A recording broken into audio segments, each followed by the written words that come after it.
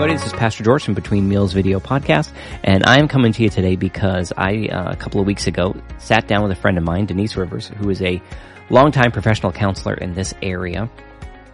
She's been dealing with mental health in the church and the school system for a long time. And so I decided to sit down with her and talk about a biblical perspective on mental health. And it was a fantastic time. This is the full conversation. We edited out a little bit because she was talking to me and I can be a little crazy sometimes. And so the conversation was fantastic. We talked about addiction. We talked about medication. We talked about therapy and questions you should ask your therapist, things you should do before going to see a therapist. We just went through all kinds of different topics. It was a really, really great conversation.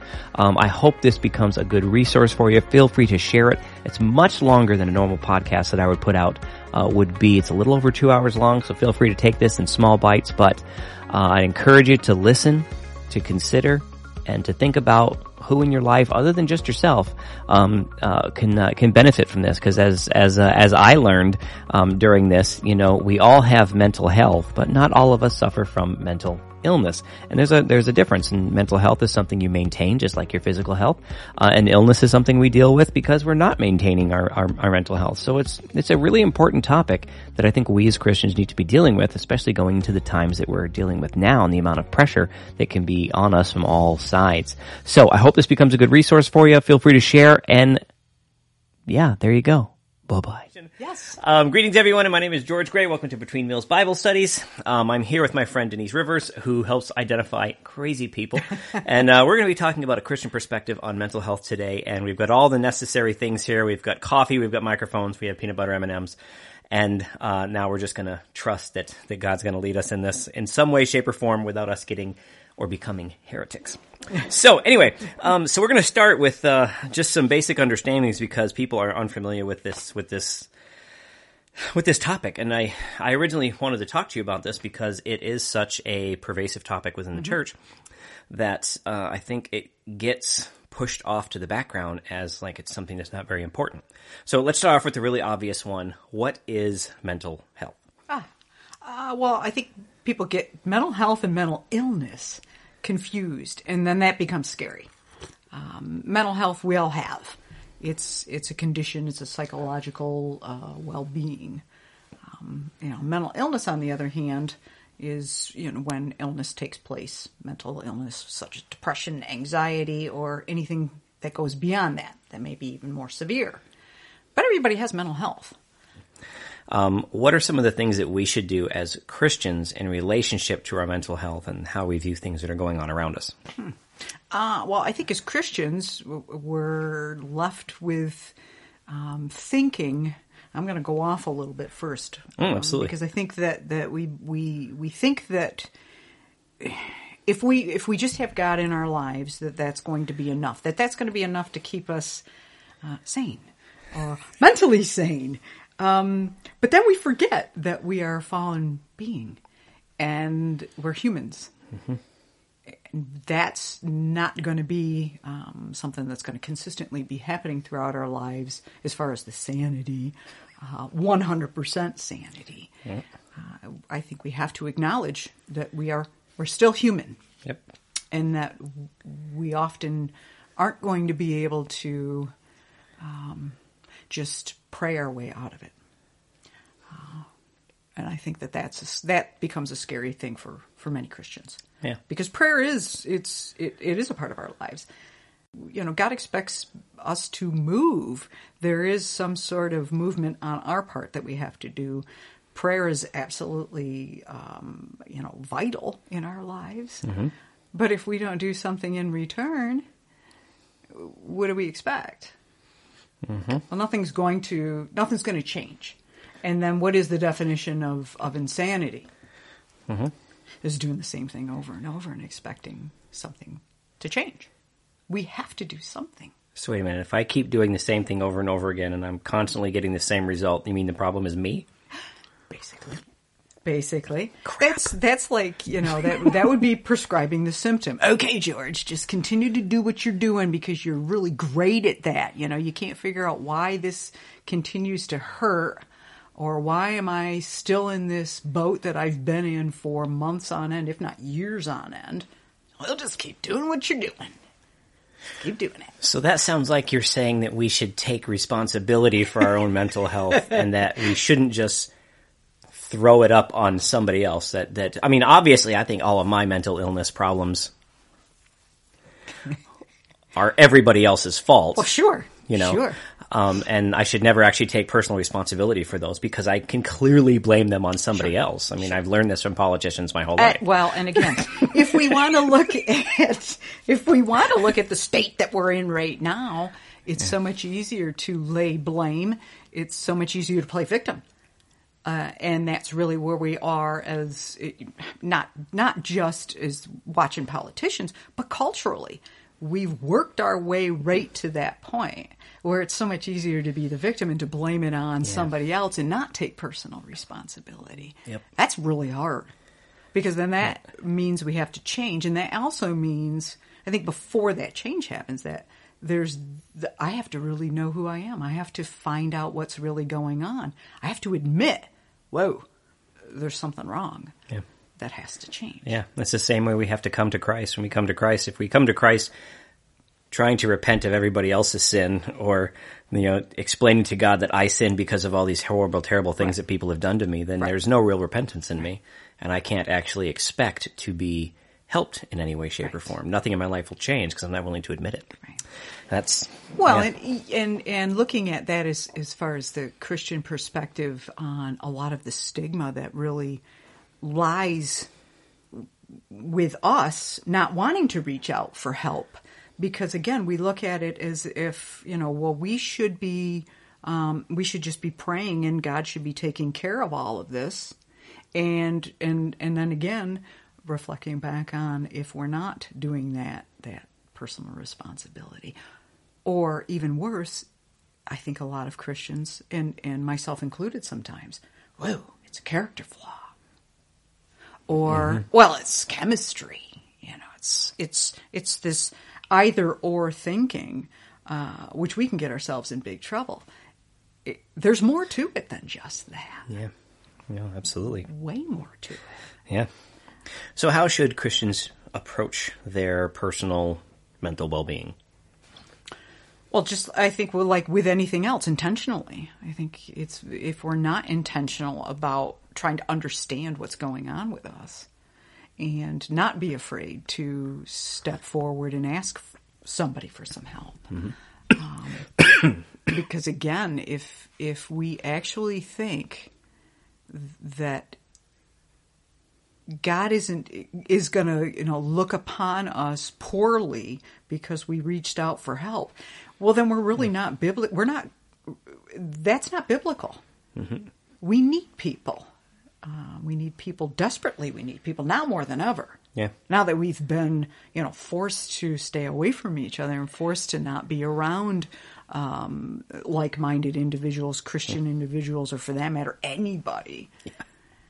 We really have to step back and take a look at, where are we right now? How am I feeling? And I think depression and anxiety, to me, it's peanut butter and jelly. You can't have one without the other sometimes with anxiety and depression. And with what's happening with our society now, people are feeling those intense feelings of sadness, the anhedonia, which is the loss of pleasure. Just feeling that. Anhedonia? Yes. That's a condition. Well, it is nothing more than a loss of feeling pleasure. Huh. And if that starts to decrease, and you're starting to feel sadness, you're starting to see, whether it's an increase or decrease in sleep, food. I'm not eating as much as I should, or I'm eating way too much. There's a lot of things that we have to pay attention to, and yes, there's one of them right there. But be intentional about it. And pay attention. God gave us this awesome body, and most of the time, we don't pay attention to it when it tells us. When we're feeling pain, when we're feeling fear, when any of that, we set it aside and just try to plow through it, you know? Mm-hmm. So when I'm feeling uncomfortable, what you're saying is like Little Debbie's and ice cream. I mean, I think Little Debbie is actually a nurse, I think, because she just makes me happy. It's like, you know, it's like little puffy morphine. Okay, maybe that's not quite accurate, but so you're saying feeding your depression is probably a bad idea. It's not a good idea. It's not a good idea. You know, and you had mentioned in one of your sermons about food, and actually, no, it wasn't you. I'm sorry. It was Dan Mosier. Yes, he did mention, you know, how we shouldn't love food. Well, we shouldn't, but we do. I wasn't listening to that part. Oh, no, you missed that part. But we do. We have some of us have a very strange and sick love affair with food, and that can go with any other addiction. Doesn't necessarily. It's not just food. Yeah, I know. When I was in the restaurant industry, it was to be successful. Food had to be your life. Yeah. Constantly tasting this and that. And when I left that and got full time into ministry, I know it was like losing an old girlfriend, you know. It's like, but this was such a fun part of my life, you know. Now it's gone, and and I can't just go to restaurant after restaurant and order food. Now, if I want it, I have to make it, and that's just boring. It's too much work. Yeah, way too much work. Yeah, well, and it's we have to have food to survive, obviously. But it's balance. It's balance in everything, not just the food part, but everything in our life. Yeah. And if we fall off balance, we know it. Now, whether we really actually pay attention to it or not is up to the individual, but we should be paying attention when we're off balance. Yeah. It doesn't always happen. But that's awesome. So what are some of the mistakes that you see happening within the church? Just the church in general. I mean, you've been counseling for a long time.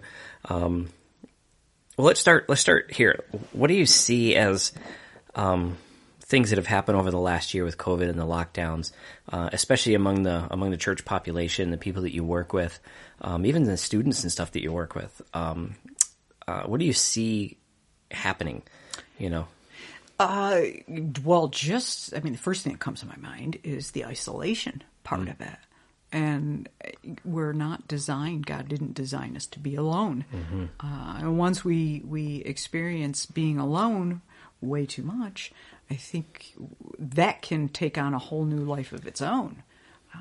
We start getting into our heads way too much and spending way too much time in our own heads. And then we get stuck in it. And then it's the cyclical... But I love my opinion because I always agree with it. Yes. Yeah. Well, and that's great. But then when we have to go out and be with other people, it's not so great anymore. Mm-hmm.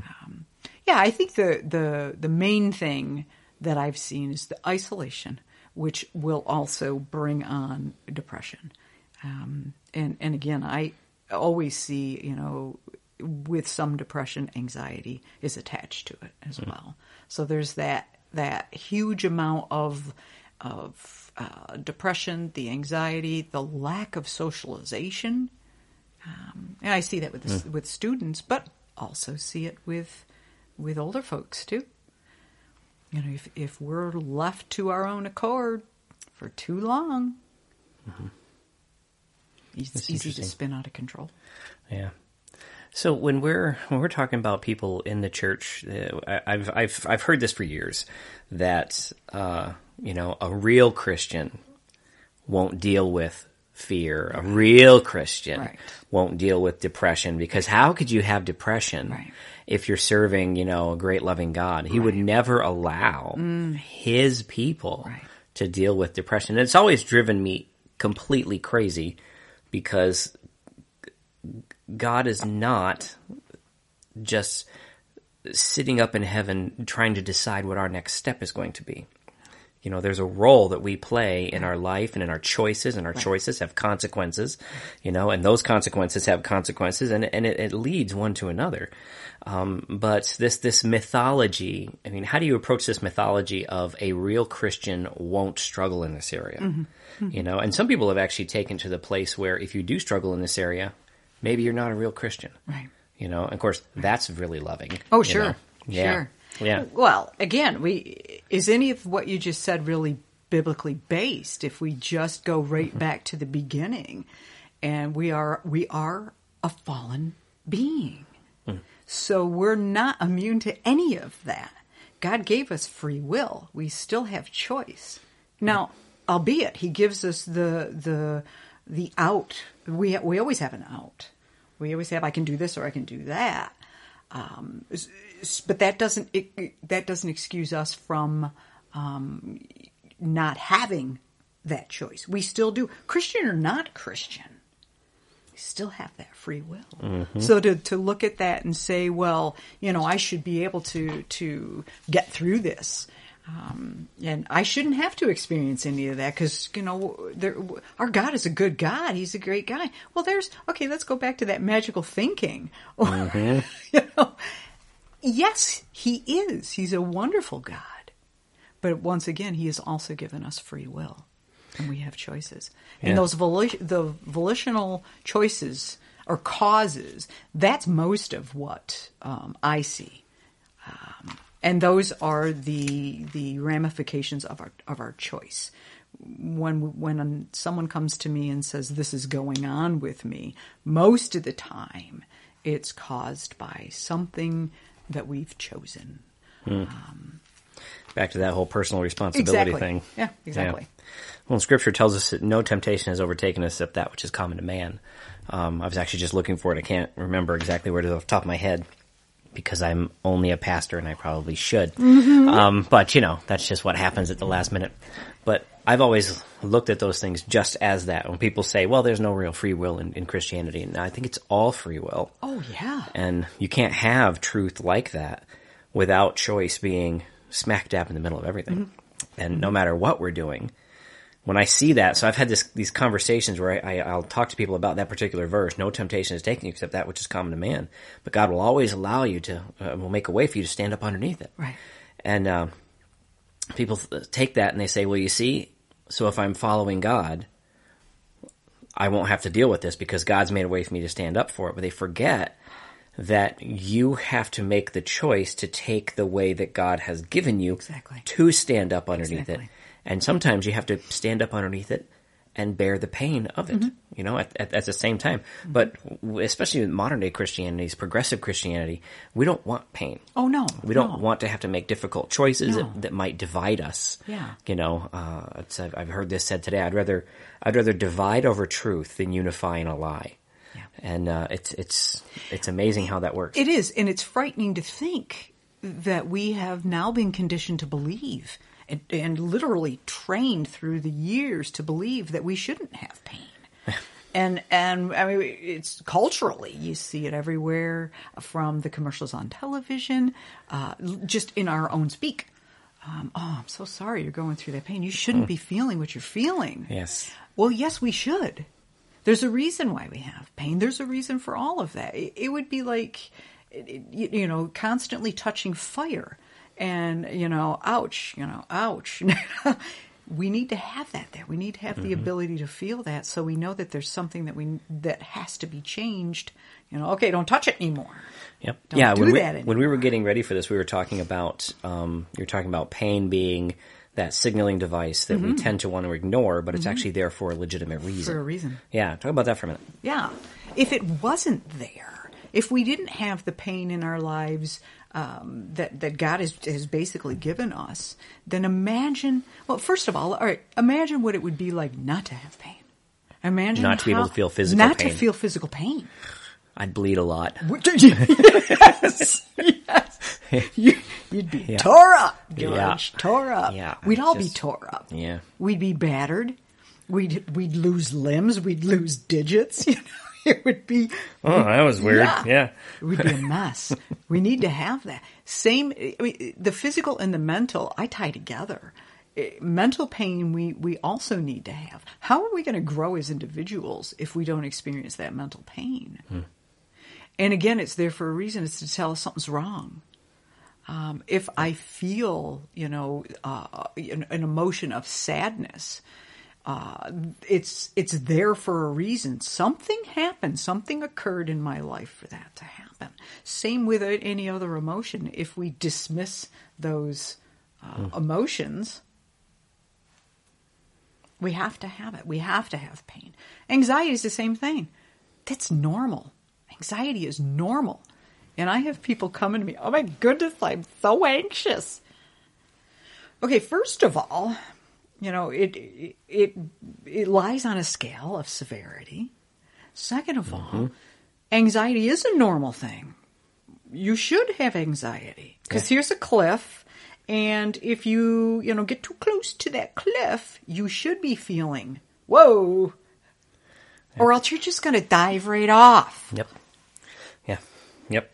We need it. Talking to Christians about anxiety, and it's one of those things where it gets so beaten up. And I've had this. I had a couple of scriptures written down. I had this thrown at me a couple of times. Be anxious for nothing, but in everything, in prayer and supplication, with thanksgiving, let your requests be made known to God. Philippians 4, verse 6. That and then you got to finish off with, and when you do that, when you can just not be anxious ever, then the peace of God, which surpasses all understanding, will guard your hearts and minds through Christ Jesus. So the basic idea behind that is as a Christian, I should have so much control over my own psychology, my own surroundings, that there's nothing that anyone does around me that could ever cause me to be anxious enough. And sounds like heaven, George. Oh, sounds yeah. like heaven. Yeah, and by allowing people and their attitudes to rob me of my peace. Right. Okay. See, that's why I have anxiety, because I have allowed other people to rob me of the peace of God.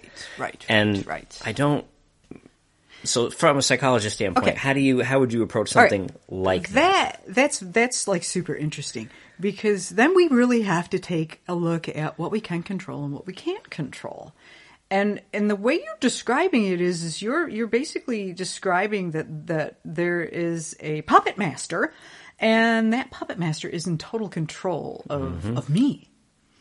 And that's not true. We know that. Yep. So we have to differentiate what we can control and what we can't control. I can't control you. I can't control your reactions. Now, I may be able to, just affect you a little bit. But for the most part, if we can get a grip on what you can control and what you can't control, I can only control myself. I can control my reactions. I can control my actions. If you do that when you're around any human being, you may be able to see some difference in the other person. You're not controlling them. You're influencing, but you're not controlling.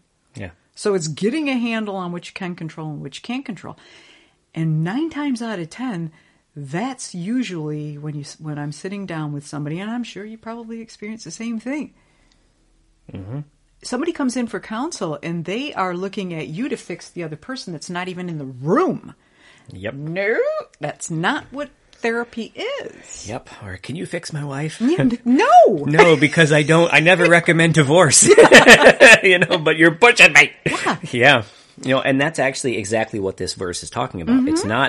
It's not allowing anxiety to come over you. It's just understanding that you have control over that moment. You do. And just be okay with where you are. Don't be seeking out some sort of mythological joy that doesn't actually exist. But just find peace where you are. Boy, people hate that. They do. And again, I think that just goes back to the personal responsibility. It's easy for us to blame. It's much easier for us to have that. It's not more fun to blame other people. Yeah. Taking personal responsibility rots. Not fun. No. It's not fun. No. But again, it's fairly simple. Yeah. But you know what? I say it's fairly simple. If it were that simple, I'd be out of a job. True. Yeah. Yeah, I imagine. Yeah. It's a lot like repentance. It's better when other people do it. Yeah. It's like, yikes. That's just awesome. Let me move over to another section of scripture. Yeah. So there's a couple of them in here. Here's a good one that everyone loves to quote. And I have seen more people struggling with this, ironically, with their mental health, with not wanting to see a counselor, not wanting to take their prescribed medication, and they fall back on Philippians 4:13. I can do all things through Christ who strengthens me, which is using that in the more common sense that I can accomplish anything to my mind is not only it's a horrible misuse of the scripture by itself, because that's not what Paul's talking about. He's not talking about accomplishing anything. He's about dealing with whatever gets thrown at you. So he can be poor, cold, naked, hungry. He can be all that stuff, and that's okay because he's not anxious for anything. Same section of scripture. But we use that and we twist it, and you see it twisted in the church all the time, that, you know what? My psychologist is telling me that I have depression and they want to put me on this to help me get through it. But you know what? I'm not going to take it, even though I've attempted suicide 4 times, because I can do all things through Christ who strengthens me. How are we supposed to deal with that? I think they're other than a small room and padded room, and a jacket with a lot of buckles. Yeah, medication. That is a touchy subject for some. And again, because of the scripture that you just quoted, I think medication plays a big role in many individuals' lives as far as their mental health is concerned, and should play that role in their lives. Severe mental illness, most people with severe mental illness, and I'm just going to take 2 diagnoses just off the top of my head, thinking about a schizophrenia and bipolar disorder. Yeah. Historically, individuals that take those medications don't want to take those medications, and there's various reasons why they don't want to take them. But medication can be and is and should actually be in many individuals' lives. Let's take some of the lesser and look at the lesser mental illness and look at, should we or shouldn't we be taking these? And a number of questions I think you have to ask yourself if you're contemplating taking medications. Because, as we just talked about a few minutes ago, should God be taking care of this? I should lie this all at God's feet. This should be all Him, and I never should go outside of that. Well, if we lived in heaven, perfect world, aside from the fallen man, that is all we need. We know that's not the case. Yeah.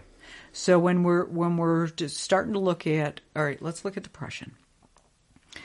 Have you exhausted some of the certain things first before you even look at medication? Have you actually talked with somebody else?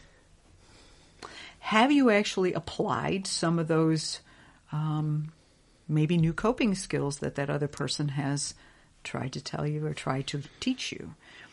Have you applied some of the behavioral or cognitive tools that have been given to you? And if you have, how has it worked? Well, often you'll hear, well, it doesn't work. Well, it's a scam. They just pharmaceuticals wanting to sell drugs. Yeah. If we really pay attention to our mental health and how to approach it, medications can play a big part in it. Yep. But first and foremost, what I would like to see with most people is, have you changed the area of your struggle? If it's something that's beyond your control, like let's say, just because this is frequent, you have an individual in your life that we've already established, you can't control that. Have you learned the skills to be able to maneuver through that? It's your reality. This is what you live. It's not easy sometimes to get away from that. Yep. So have you looked at that? And is that something that you're willing, are you willing to look at it? And I'm not saying that individual, like a spouse or significant other, I'm not saying you have to leave that person, because oftentimes that's not going to be the case. And I'm not an advocate of divorcing or leaving. So if safety isn't an issue in that situation, what have you done? What have you done? Okay. All right. So you've come to the conclusion that, you know what, I've tried everything. Went in to see a counselor. We've talked about, all the new skills I can learn, some of the cognitive things that I can do, the thought processes, thoughts, the distortive thinking that I have. None of it's worked to the point where I want it to work. Mm-hmm. Okay. Are we going to go for medication then? All right. But we also have to remember, medication is not a cure. Yeah. At its best, it's going to alleviate some of your symptoms. Yep. At its best. Yeah, it's more of a management tool. That's it. Yep. And then you're going to have to look at side effects. Yep. Because anything you put into your body that doesn't belong in your body is going to have a side effect. Mm-hmm. So you're saying sometimes the cure can be worse than the disease. Yeah. Yeah. I mean, I've had quite a few people ask me, because talking about things like creation science, the fact that God created our bodies are created in His image, that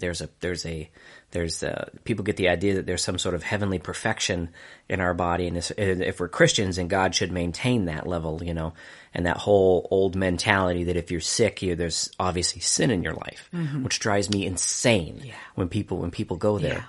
But there is a very serious reality that we are still a biochemical machine, and there are environmental factors, social factors, all this stuff that plays in, and people don't realize that sometimes just being in a bad relationship, that pressure can change your brain chemistry. Yes, it can. And now you're altered into this state, and every now and then, I mean, think about an engine.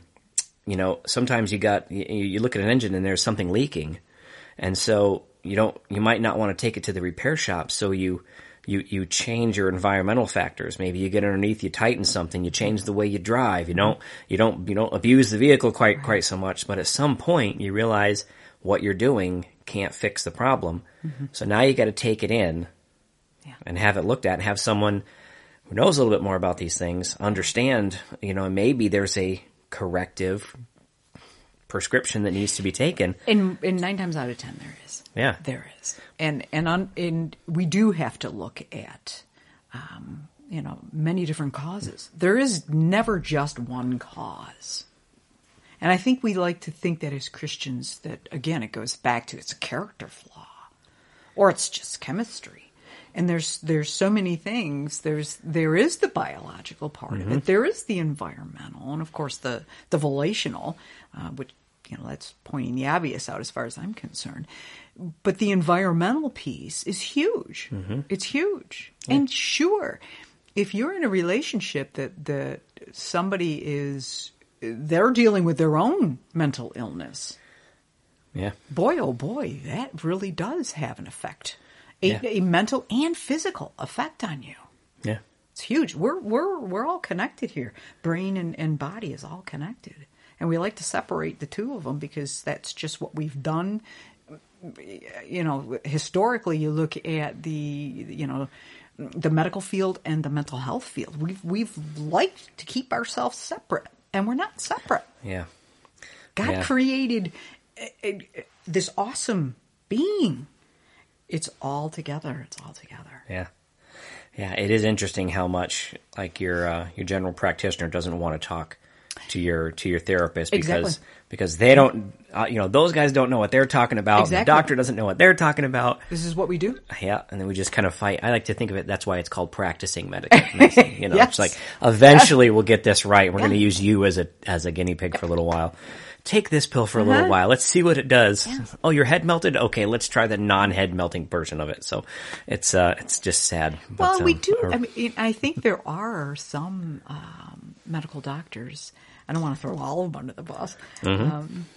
There are some that do communicate well with the mental health aspect or component, and vice versa. But if they're not, you can see how easy it is for us to doctor shop. Or for that matter, doctors are human beings as well, and they think differently than the other doctor thinks. One thinks this way and the other one thinks that way. So one may look at mental illness as, well, it is a character flaw. Or one may look at it is a chemistry issue. So one is going to say, no, you don't really need to have this medication. Or you know what, try this medication. And the other one's like, no, try this medication. So it's difficult when you're going out to seek any sort of help in that manner. Yeah. And then not to mention, once we get ourselves onto all these medications, we want to feel good, period, because I believe every human being does. Mm-hmm. We don't want to feel bad. Yeah. We want to feel good.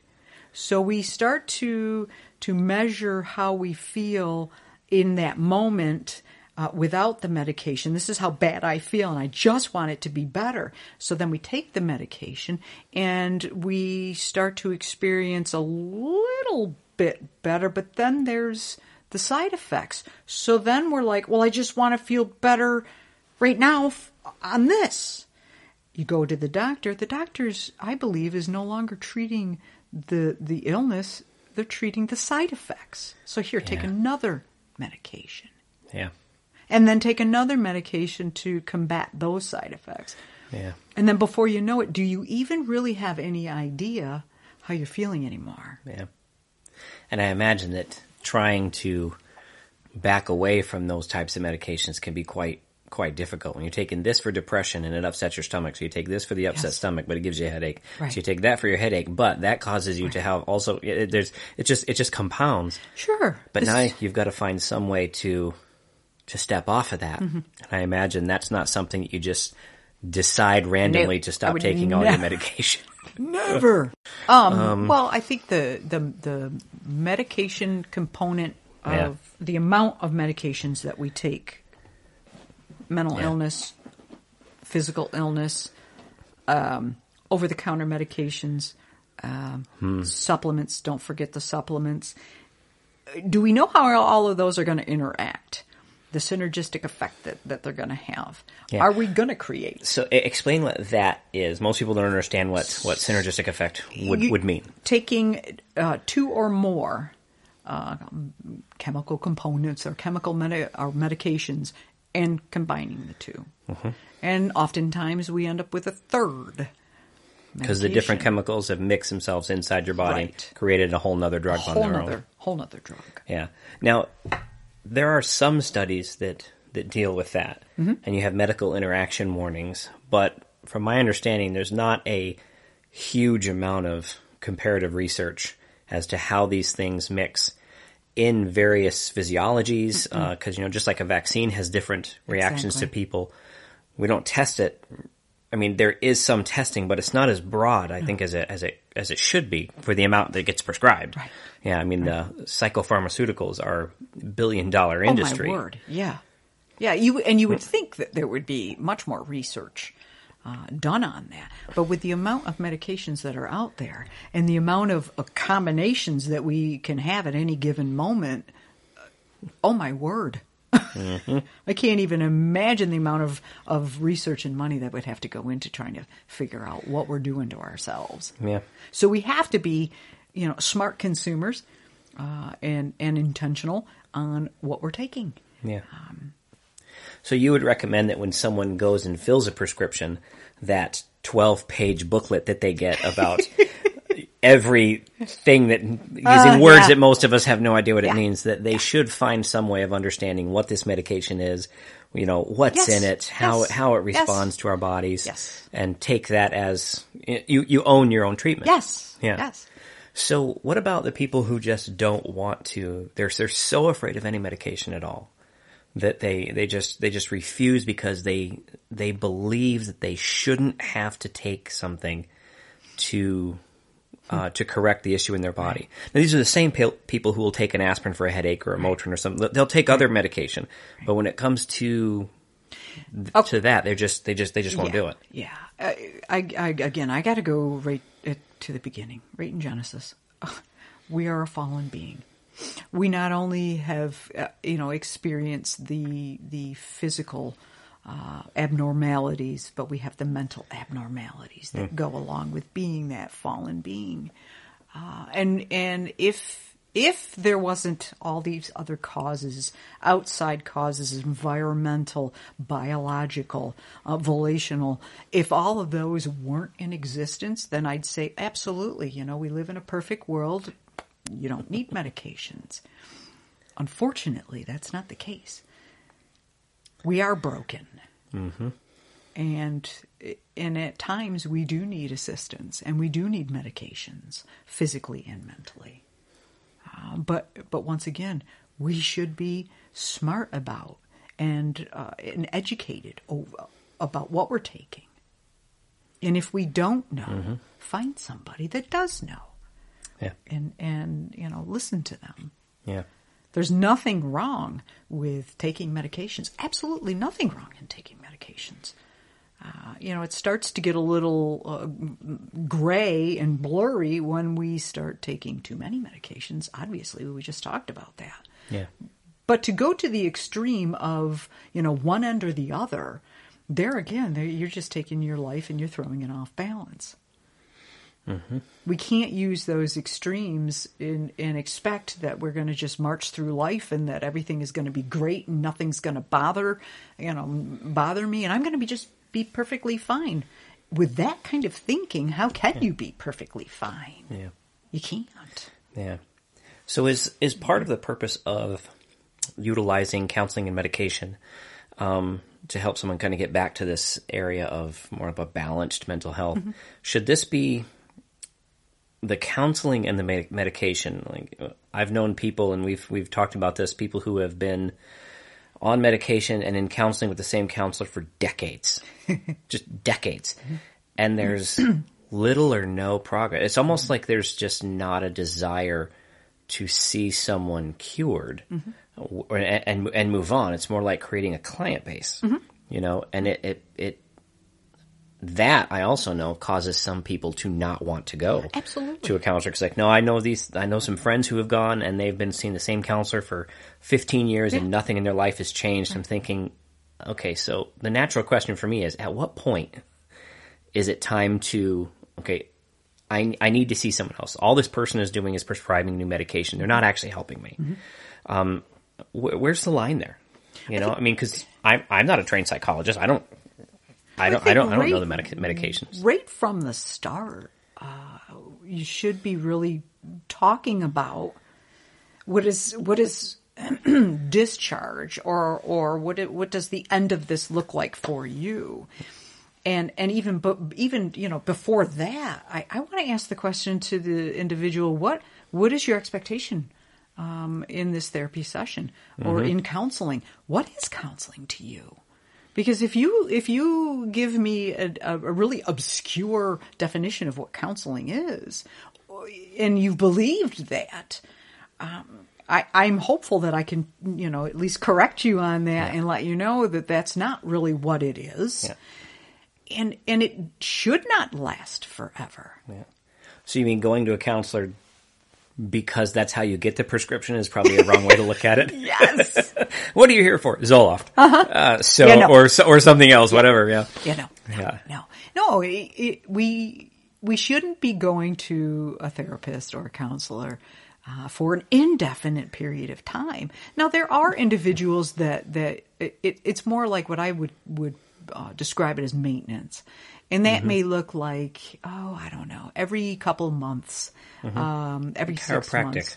Yes, somebody is checking in with their counselor just to am I on track? Those kinds of things. Yep. But if you're having somebody that's hanging around for, 15 years, I got to question the counselor. And you do have a right to switch therapist, counselor. You should be vetting those individuals like you vet a doctor. Mm-hmm. You should be doing the same thing. And some people mix and some people don't mix. But if you're in that counseling mode for 15 years, Are you dependent upon that individual to, make those life decisions for you? Mm-hmm. The counselor should be there telling you right from the get-go. That should have never even, occurred to begin with. But if it does, man, you better turn around and run. Yeah. Because they're A, either incompetent, B, after your money. Yeah. Well, it is a lucrative business. It's very lucrative. But again, we should be vetting those individuals. Yeah. And making sure that we're getting what we're paying for. Mm-hmm. Yeah. I almost went to see a counselor once, but then I just started watching Frasier. Who is awesome. I'm listening. Sorry. I love Frasier. It is pretty good. It's got to be my Samantha loves favorite. it. Yes. Yeah. So see, I'm stuck on that. Cozy TV from 8 o'clock to 9 o'clock. Yep. 2 episodes. Yep. Mm-hmm. Oh yeah, with Frasier, absolutely. Oh, yeah. That or MASH. Oh, I watch that too. So we have digressed. Yes, that's fine. This is what editing is for. That's good. Yeah. So, with the amount of young people who are experiencing the issues that they're experiencing, depression, anxiety, part of me wonders if any of these kids are actually truly experiencing these things, or they just saw it on TV and decided they're going to go to a counselor. Oh, yes. But at what point would you say for a Christian family? I mean, at what point is it time to go see someone? And I'm not talking about going to see your pastor, because there's as a pastor there is a point, and I hope anyone who might be watching, there is a point where I have to understand that I am not qualified to do. Mm-hmm. To do professional level counseling. Mm-hmm. I mean, we're here for, as ministers, we're here for a certain number of things, but I am not a replacement for a trained individual in this field. It'd be like me saying, yeah, I can take care of your bypass, just come on in the office. I mean, I'm not qualified for that. I should know that. So I should know that there's other qualifications that I don't have. So as a Christian family or a couple, when is it time to go past friend level counseling and into the professional setting? Oh, well, first looking at what's normal and what's not normal. It's normal for all of us to have bouts of sadness. It's normal to have anxiety. When it goes beyond that is when your life functioning is being, definitely interfered, or there is some sort of interference going on with that. When you are starting to feel sadness over a long period of time, mm-hmm. that loss of pleasure that we talked about earlier, if that's there, is there, the thoughts of suicide? Suicidal ideation, that I think especially because I deal with a lot of young people, and just the thoughts of suicide. With or without a plan. I don't really care if you have a plan or not. I want to talk to you. Yeah, just that general idea that there's no reason for me to be around. And that you are even entertaining suicide. That would be something that I would say to a family. Okay, I think maybe it's time that you seek out somebody, mm-hmm. because your loved one is thinking about this. And again, I think if we pay attention to those things and not just in our own lives, but in those that we love, pay attention to the behaviors. Are behaviors changing? Is personality changing? Well, that's interesting. Yeah. So what are some things that you would look at as far as how can you tell if someone's personality is changing? I mean, behaviors are one thing. Sure. That could be all over the place. Sure. But how do you spot personality changes? Okay. Well, if somebody was always an outgoing individual and really interacted frequently with the family, mm-hmm. And then all of a sudden they've become such an introvert because, prior to that they were very extroverted. That was their personality, outgoing, always right there to talk to you, always just, I think your red flag should go up. And I'm not just saying this is, a one-time thing. Because again, that's fairly normal for all of us to experience those bouts of, the up and down of moods. That's normal. Looking at your teenager too, what's normal developmental stage? It is normal for a teenager to be, very normal. And I get parents that are losing their mind. My child won't come out of their room. How old is your child? Well, they're 13. Yeah. They're 13. Yep. That's normal. Very normal.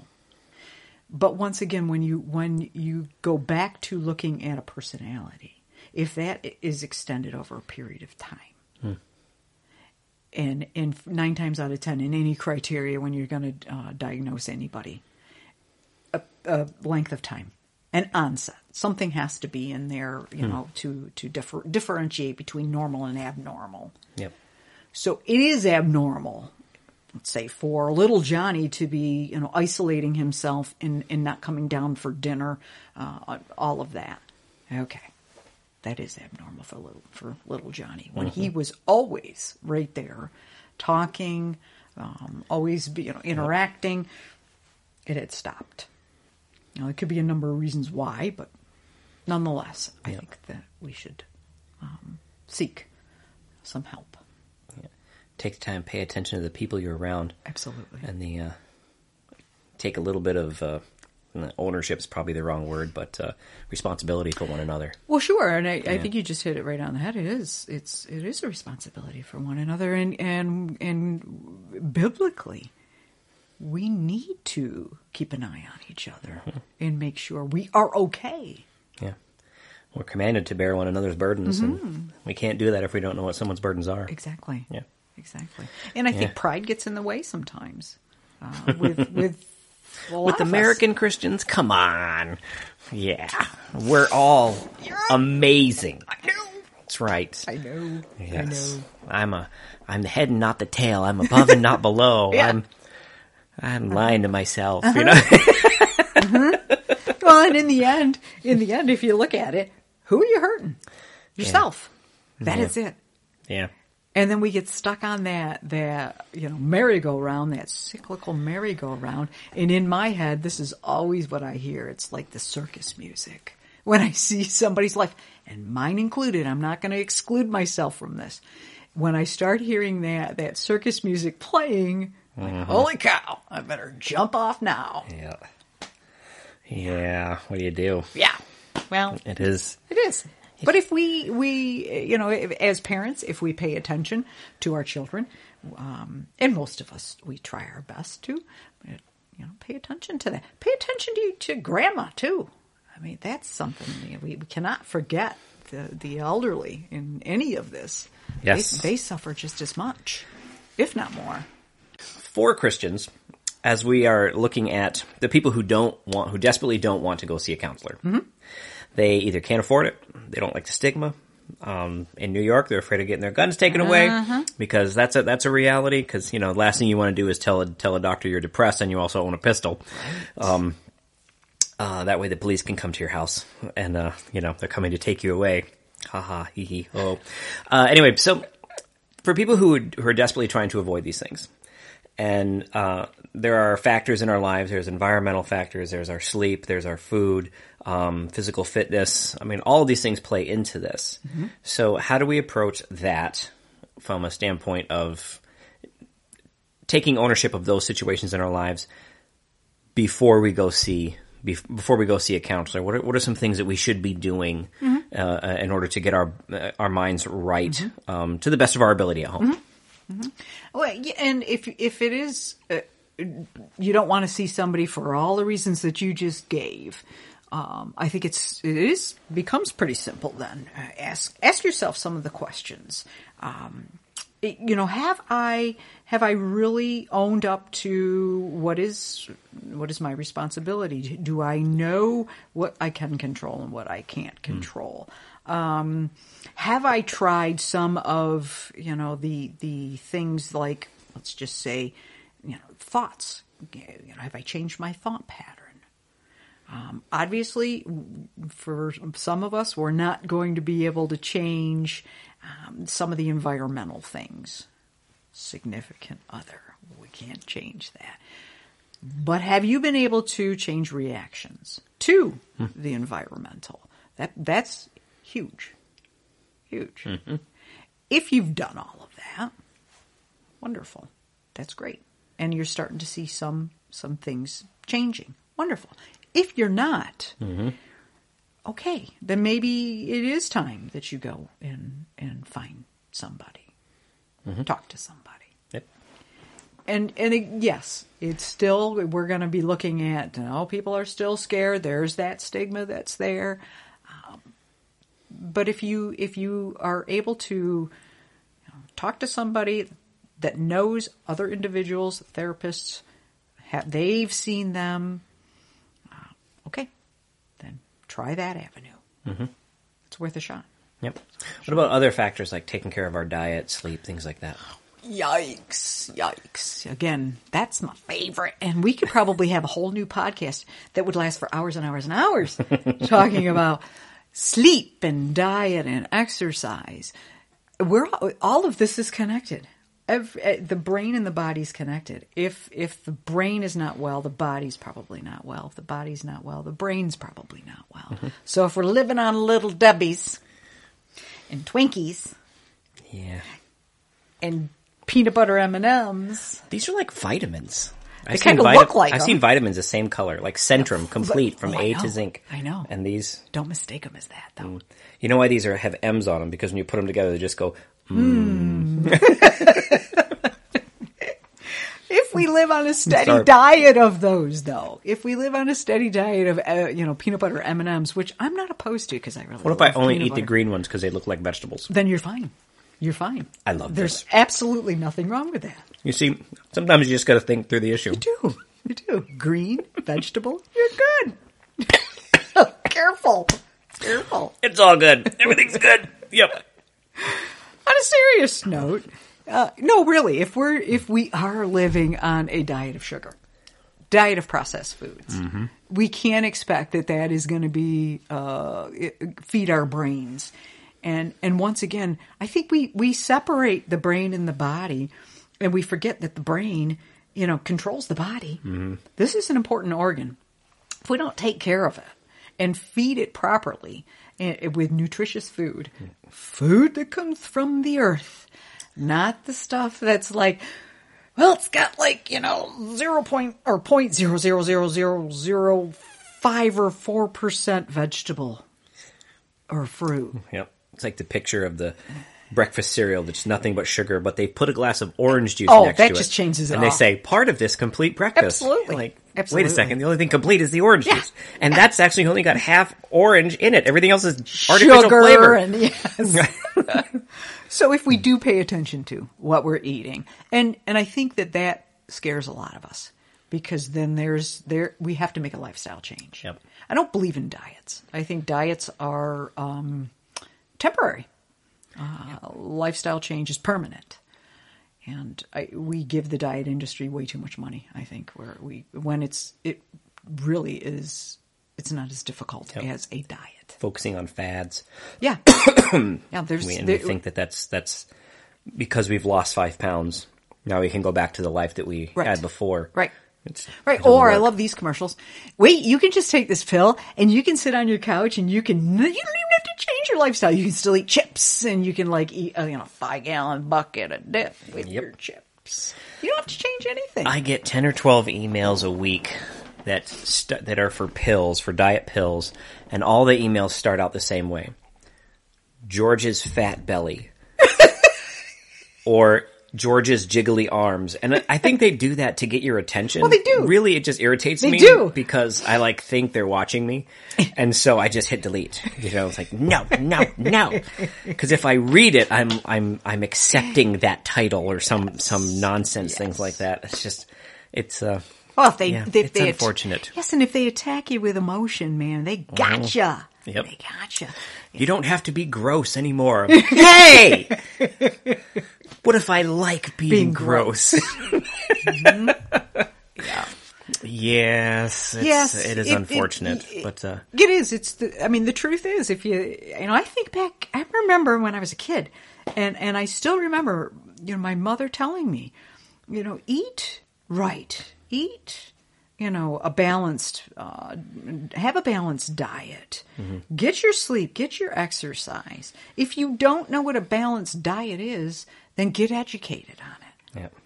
Yeah, I know. I'm one of the things we learned in culinary dealing with restaurants is there's a lot of people like to think they're like the microwave gourmet, and so they get these healthy microwave meals, and they don't realize that the process of microwaving by itself. And if any of you have not figured this out yet, the microwave on its own kills just about any nutritional value that meal has. Yeah. Because it changes something in the molecular structure of the water. Yeah.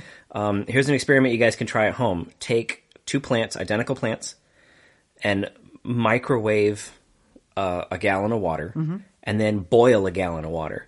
And then let those cool, and then water the plants with the different water. The microwave water will kill the plant. Are you kidding me? Oh, absolutely. No, this is proven. So it's not distilled like Nope. it would be if you boiled it. Not at all. Not at all. I didn't know that. Yeah, there's something about the microwave process that actually changes the molecular structure in the water that actually makes it detrimental to life. Wow. And it does this for any and everything that you Wow. microwave. The same thing has happened. So when you microwave vegetables and things like that, you're not just heating them up. You're actually creating a different molecular structure, and they're not healthy for you at that point. Yeah. That's why, if you take a raw carrot and you pop it in the microwave for just a couple of minutes, mostly it just blows up. Right. And when you take it out and you taste it, there's something about it. I mean, anyone who's familiar with whatever you're tasting, there's something about it that has changed. And it might technically be cooked, but even actually a microwave baked potato is probably a better example, because people will poke holes in it and they'll put it in a plate and put a little water on it and wrap it up and then throw it in the microwave. Yeah. And it never tastes. It never tastes right, because if you take it out of the oven, technically they're both cooked. Not necessarily the same way, dry heat, wet heat, however you want to look at it, but the molecular structure of that thing is now not good for you. And it's not just not nutritionally balanced, it's actually now a step backwards for what you're doing. And anything you microwave, it does exactly the same thing too. Yeah, it's really kind of scary, but but microwaves don't come with warnings. No. Because no one wants to talk about that. Okay, so does food too? Yes. Sometimes. If you have to light it and smoke it, it will. Yeah. Well, and again, you're talking about a way of, heating your food, cooking your food. Similarly, when we're eating processed food, and the way that it was processed, we are now putting that into our bodies. And how can that not build up toxins in your body? Yes. And when it comes to any kind of processed food, especially a processed meat. Yeah. So like when you buy chicken nuggets at the store, when you open that chicken nugget up, if you don't see grain in the meat grain. Yeah. Okay. Then it's not actually all meat. Then it's like a filler or exactly. whatever. And all of those fillers, they may be biologically designed, but they're usually made out of some degree of animal aspic or animal gelatin, and they're a lot of sandwich meats. We think, oh look, I'm eating sandwich meat. I mean, this is healthy. They don't realize that that's actually liquefied. Yeah, and then the liquid it's if you ever see sandwich meat that's in a shape like a square. Wrong. Have you ever gone to a farm and seen square pigs? Oh, that one's obviously Hormel, right? It doesn't. They're all walking around with square legs because that's where. No, not at all. Wrong. They'll take the occasional piece of meat, whole piece of meat, and they'll drop it in there. But it is, if you ever watch the process, it is a liquid that's mixed with types of gelatin, and it's just put in the mold. that gets cold and they can slice it all up. It's disgusting. It is. McDonald's chicken nuggets I can't even. might have some chicken in it. Might. But if you Keyword. if you ever get a pack of 20, I did this, and you start looking, you'll start to find all the shapes that are all the same. You're like, wait a minute. Cookie cutter. Where did they find chickens that looked the same like this? Like, that's because you still think it's chicken, you know? But it literally comes, it's like sent out on a conveyor and they're stamping different shapes. But it's like a puzzle. All the shapes fit in with one another. So it looks random. Sure. But it's not. Yeah, it's, Well, then, and again, imagine we're putting all of this into our bodies and we're not putting anything that technically belongs there. Yeah. And then expect to be fine. Expect not to experience, and research is out there as far as sugar, processed sugar. White sugar especially. White sugar. It's more addictive than cocaine. It's crazy. Yeah. And how it plays into our mental health and mental illness. Depression. Crazy. Yep. Just crazy. And again, if all we're eating is sugar-laced food, processed food, all of that, and barely getting anything in there that has any nutritional value, you can only imagine what that's doing, not just to the physical that you can see. Yeah. What is it doing to up here, Yeah. to that brain? How do you think that plays into, when you think about the rise of the amount of processed food that was available when I was a kid?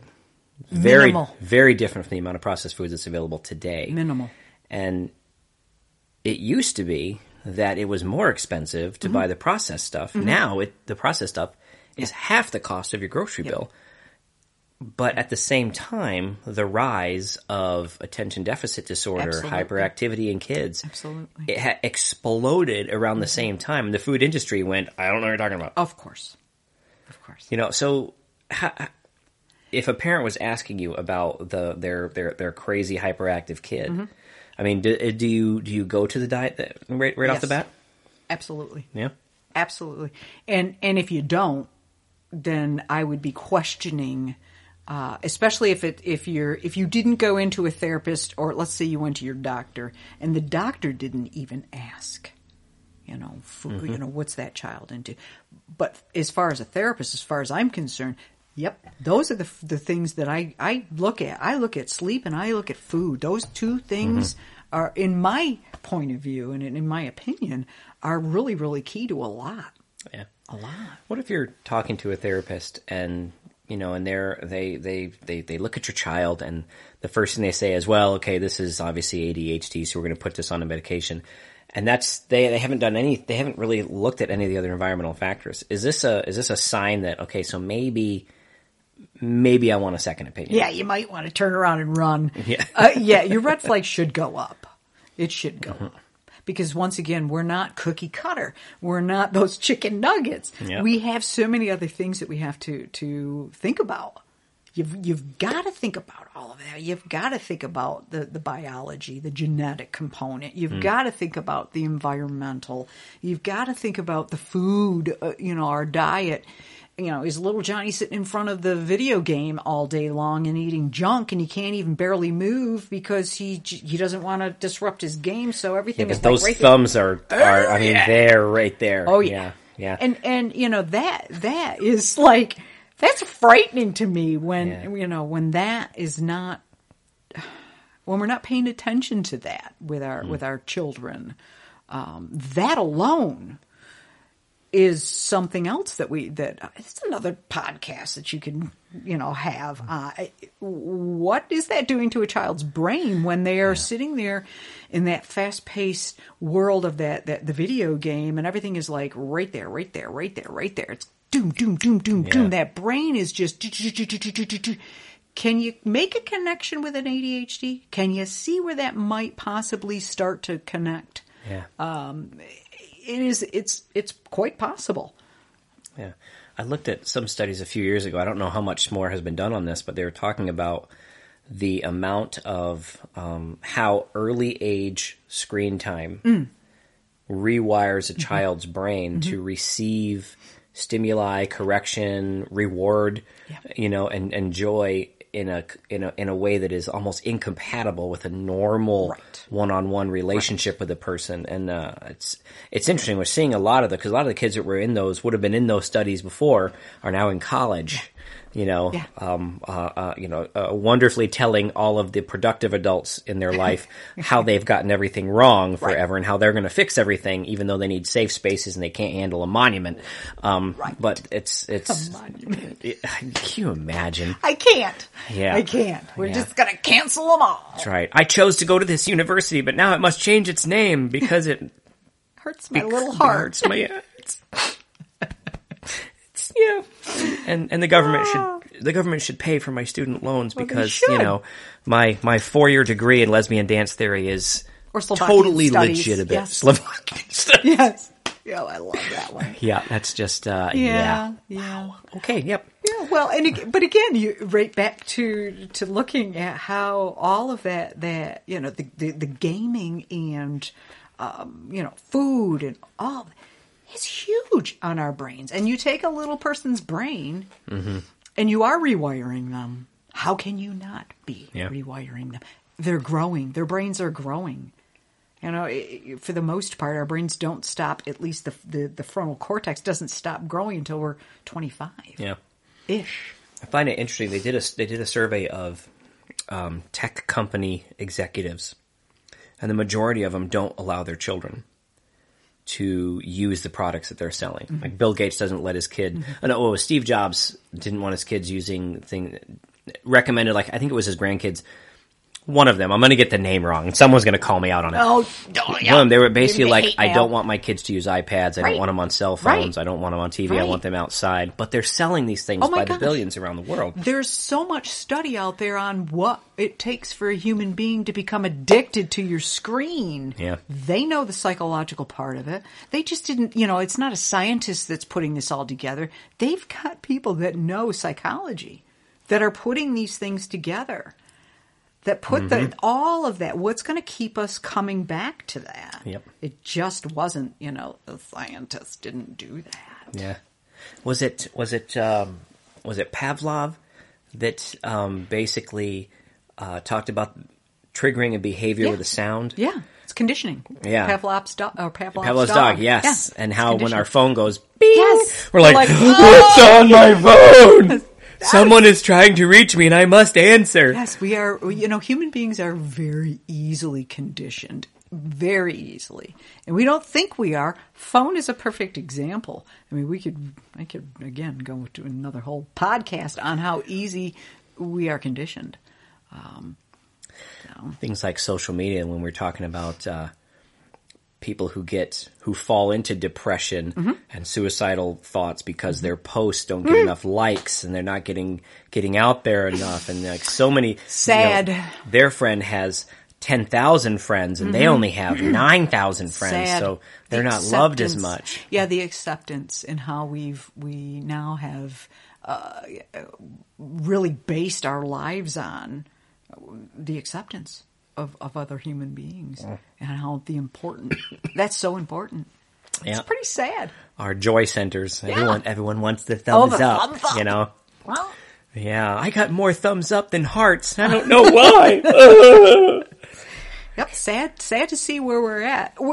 But this is where we're at. And unfortunately, okay, you could put yourself in a little box and just hide out in a closet somewhere, or right back to finding the balance in all of it. They're innately, our computer isn't bad. Innately, a video game isn't bad. These aren't bad. These are wonderful. Yes, they are. Yes. And again, the green ones, they're like vegetables. And the red ones I can actually think are tomatoes. Well, then like little round pieces of joy. Keep telling yourself that, George. It's the reason why I wear dark colored shirts. Turn the lights down really low. Yep. That way Dim. I look less like a grape than I normally would. I was thinking Barney, but... Oh no! Well, okay, it's fine. I can just trust that I love you, you love me, it's all... Anyway. My word. Okay. So would you say that, so from a parental standpoint, knowing that these kind of things become triggers and they become addictive, compulsive behaviors, how would you recommend parents approach kids, especially younger kids, to avoid getting sucked into that trap? But at the same time, there are parents who are well into that trap. Oh, goodness. Who need to get their way out, and usually you either have a slow backpedaling or you have cold turkey, and kids don't like just stop anything. No. So how do you start? I mean, because you can't get away from phones and things like that. And screens. No, it's a part of our lives. They're going to be a part of our life. Yeah. So how would you recommend parents help kids move into that in a safe way, but at the same time, parents who are just they're lost in it and they don't know how to get out of it? Well, and there you got it right there. Modeling that behavior, and yes, if they're lost in it, if parents are lost in it, I'm not going to say it's a lost cause because it's not, but you have to look at your own behaviors first. And our first culture as growing up is our parents. They teach us those things. So if we're not modeling those good behaviors, how can we expect our children to follow through with any of those things that we want for them? We've got to start it. Plain and simple. Got to take responsibility for ourselves and do those things. And then we can start teaching our children moderation. But if I'm, doing this all day in front of my phone and little Johnny's trying to get my attention and I'm just doing whatever, what do I expect from that poor child? It's going to do the same thing. Exactly. Yeah. Not only have you just disconnected from another human being and worse yet, it's your own child you've disconnected and you're really starting to, holy crow, we could really talk about some attachment issues that you're going to be dealing with because you're just not present. You're there, but you're not present in that child's life. Yep. Yeah. Model behaviors. So you're saying things like maybe having dinner around the table. Yes. Instead of everyone having dinner somewhere in the living room. In front of the television. Or with their phone, swiping. Yeah. It really kind of sounds, old-fashioned and whatnot. But I'll tell you what, there's a lot to be said for all of that. We know it. We've seen it. Yeah. We've seen it. I did a little bit of a research on Facebook, just social media in general. The average person spends 3 hours of their day on social media. The average Facebook user will log into their account 12 times a day. That's the average. And there's some that are way, way, way over that. Right. And I keep thinking, how in the world do people have 3 hours a day to spend on social media? I know it. And I realized that this just sounds weird. How many people are sitting on the toilet with their phone in their hand? Their legs are falling asleep because they want to finish that video. Yes. Yes. Oh my gosh, how we are so addicted. Yes, we are. And then I realize I might do some of these things. Oh no. I think we're all crazy. Yeah, we're all at fault of that. But if we're aware of those things, then it's our responsibility at that point, because we are now aware to make those changes. If we have an unhealthy relationship with social media, it's our responsibility to step in and start cutting back on that. And especially if we have children, because we do want to model good behavior so they don't end up falling into the same traps that we fall into. We always want better for our kids, or at least we say we do. Yeah. Well, if you truly do, then step up to the plate. And it is going to be rough. No one ever said it was going to be easy. Yep. But, is parenting easy anyway?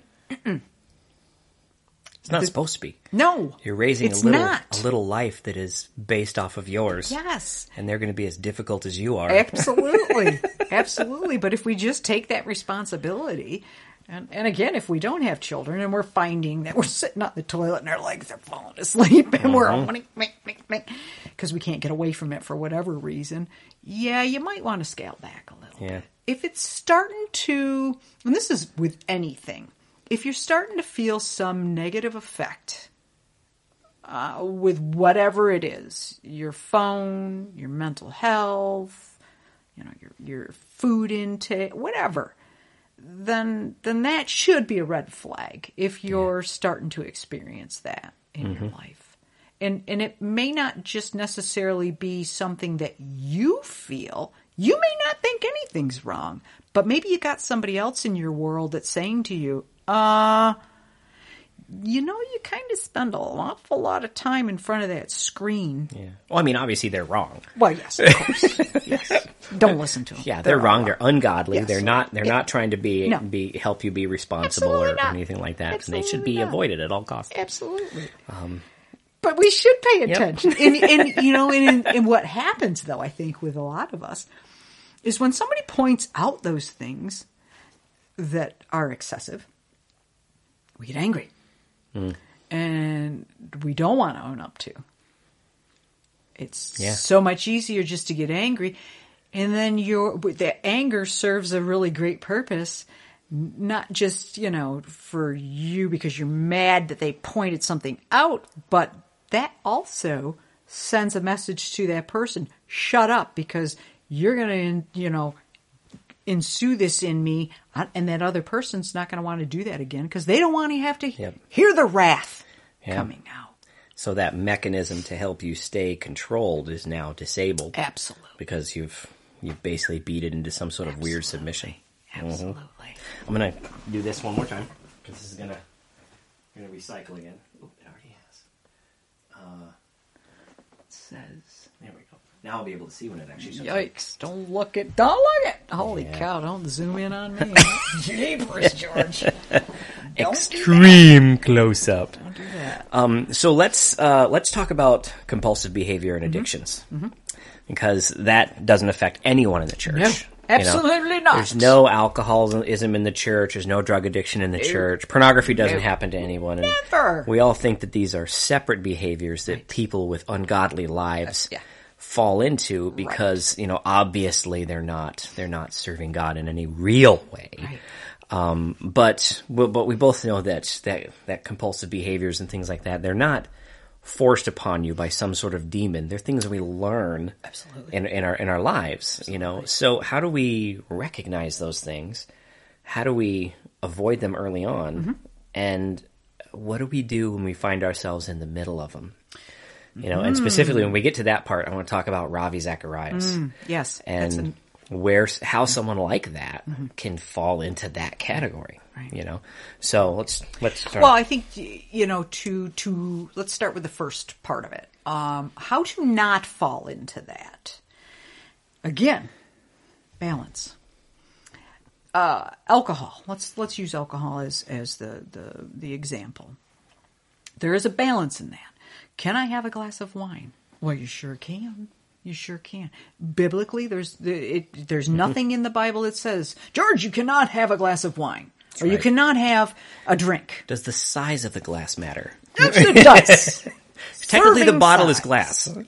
Serving size does matter. All right, so now we're back to moderation. Yes, yes. 12 ounces of beer, 1.5 ounces of liquor, 4 ounces of wine. That is a serving size.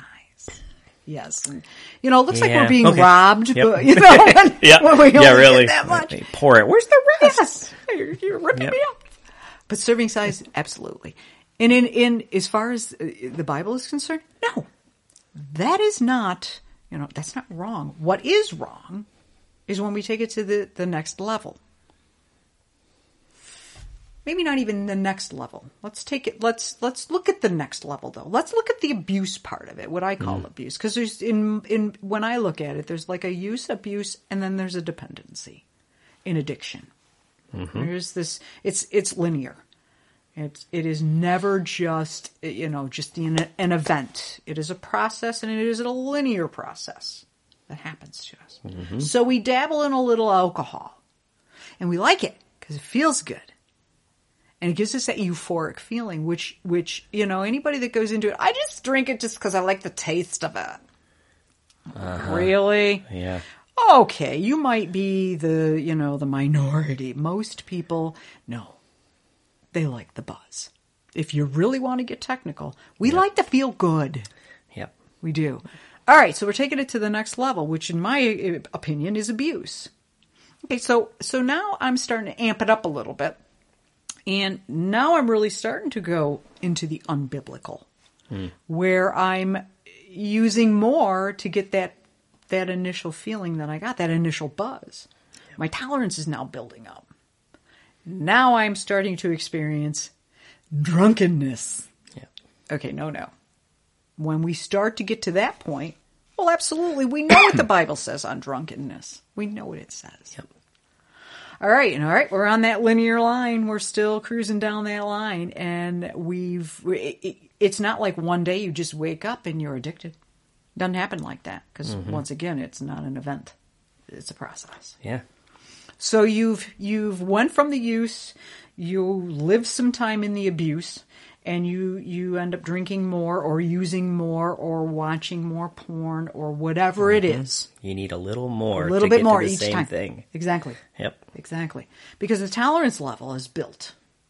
And there is a mental tolerance along with a physical tolerance. Yeah. It just happens. Yep. Then you do end up crossing over that line. You hit the point of no return. Yeah. Prior to that, you got a 50-50 chance. There is a point where you can, if you get some help, where you can go either direction. You can continue and you can go over that line and become totally addicted or dependent. Or you can turn around and go back and live a life of just use. And I'm not talking about, I'm going to take pornography out of that, because that I do not. Yeah, there's none. Yeah. No. Yep. But using alcohol as the example again. Yeah. I've known people my whole life, after 20 years in the restaurant industry. We, as a kid, we spent a lot of time in Germany, and beer is a normal part of the German diet. Absolutely. And you don't mess with that part of the diet, because No! they're very protective of that particular part of the diet. Many countries enjoy, yes. Yeah, and in every different part of the world, there's some area of alcohol that kind of describes them. You get into South America, it's tequila. You get into Russia, it's vodka. You get into England and Scotland, and it becomes whiskey and Scotch, and all of these different areas. In the France, it's wine. And in America, we don't know, because we're just drinking it. Yes. But I've seen people, so I ran restaurants and I ran bars, all very successfully. Before becoming a pastor, I ran a microbrewery, and people looked at me weird, like, I don't know how you can do that and still say that you're ministering the gospel. Yeah. But they forget that you can't control what you're not involved with.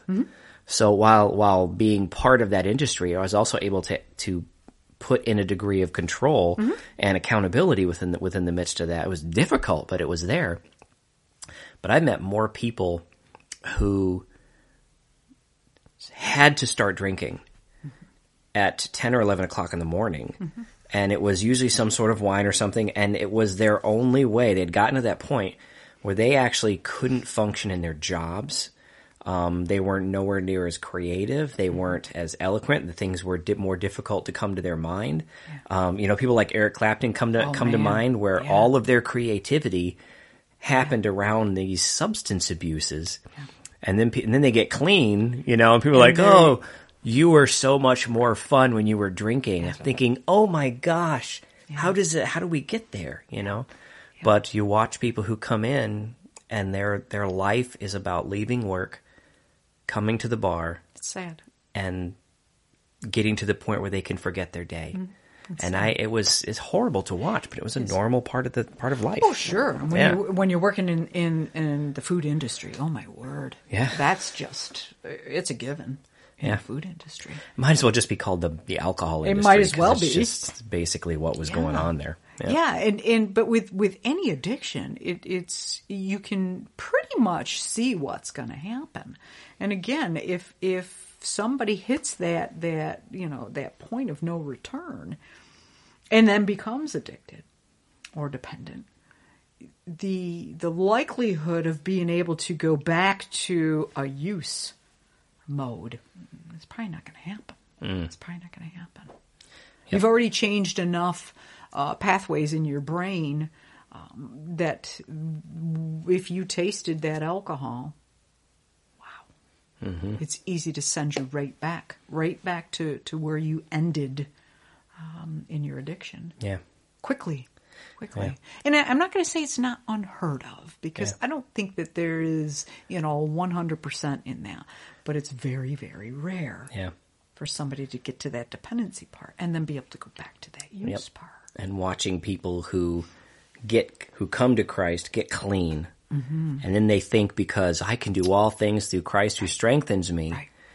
They think, well, now, I don't have to drink good. myself into oblivion. I can just have the occasional beer. And they find No. it becomes this very difficult lesson that they can't. No, and we forget. Again, we forget. Even though we've come to know Christ, we still forget we're still human beings. Yeah. And we still are a fallen being.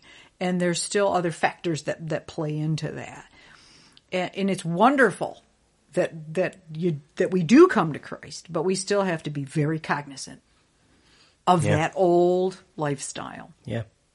And be fully aware that we can jump right back into that at any given moment. Yeah.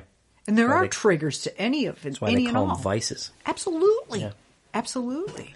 Yeah. So what do you do? What do you do when you're stuck in the middle of it?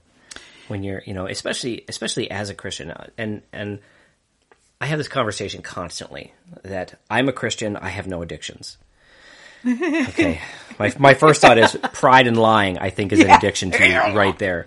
Because you're unwilling to admit the reality of your life. Mm-hmm. But when you're in a church and people who are even like serving on teams, and they end up, and I'm actually going to be talking about this more in other podcasts, they end up not only stuck in the vice, but they end up in this position where they're actually afraid to get help, because getting the help will actually destroy them in their church community, which to me is sickening. Well, it is. But it's a reality of the world that we live in, and my hope is that we can do something to help people find the help that they need, right? And then they're all too often too afraid to go get, Well, and first of all, I think we have to, if we don't have some, poor defense mechanism that's getting in the way of us recognizing that we even have a problem.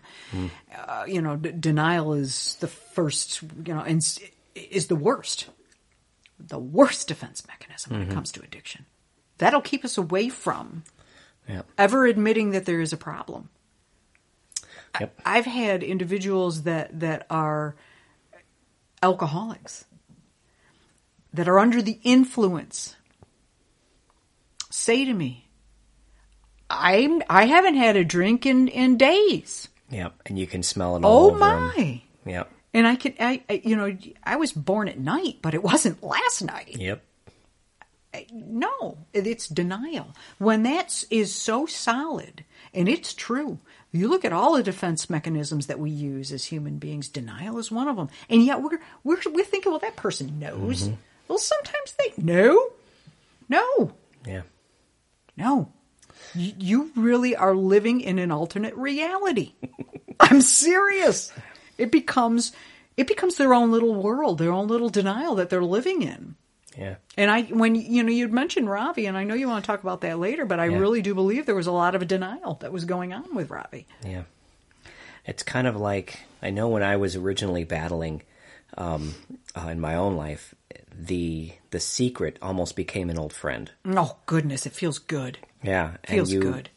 You, as weird as it sounds, when you hear people talk about women in abusive relationships, and they stay there knowing that this is a horrible thing, but it's what they know, and they know how to exist in that environment. It's comfortable. Yeah, well, for alcoholics, they know their friends. They know, my friends at the bar care more about me than my friends at the church, and you think, you believe that, you actually believe that, but those friends are pouring poison into you.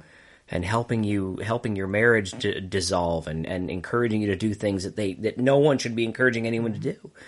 But we get this in our head that trying to help someone get better is worse than helping them just be happy where they are. Why can't you just be happy for me? Because you're killing yourself. Addiction is evil. And it does take on the appearance of a love affair. It does. You protect that addiction. It's a good analogy, yeah. You protect it with all your might. You will protect it. Because that has become a comfortable friend of yours. Your best friend. Your addiction. We've known each other for a long time. Oh, good to know. Yeah. We protect it, and we will do whatever it takes to maintain that relationship. And even if our relationships with humans suffer, we will still protect that relationship to no end. And again, you got to look at the defense mechanisms that we've employed into our being just to keep it alive. Yeah. The lengths we'll go to hide things. We will. Yeah. So let's talk about Ravi, because he's a great modern example.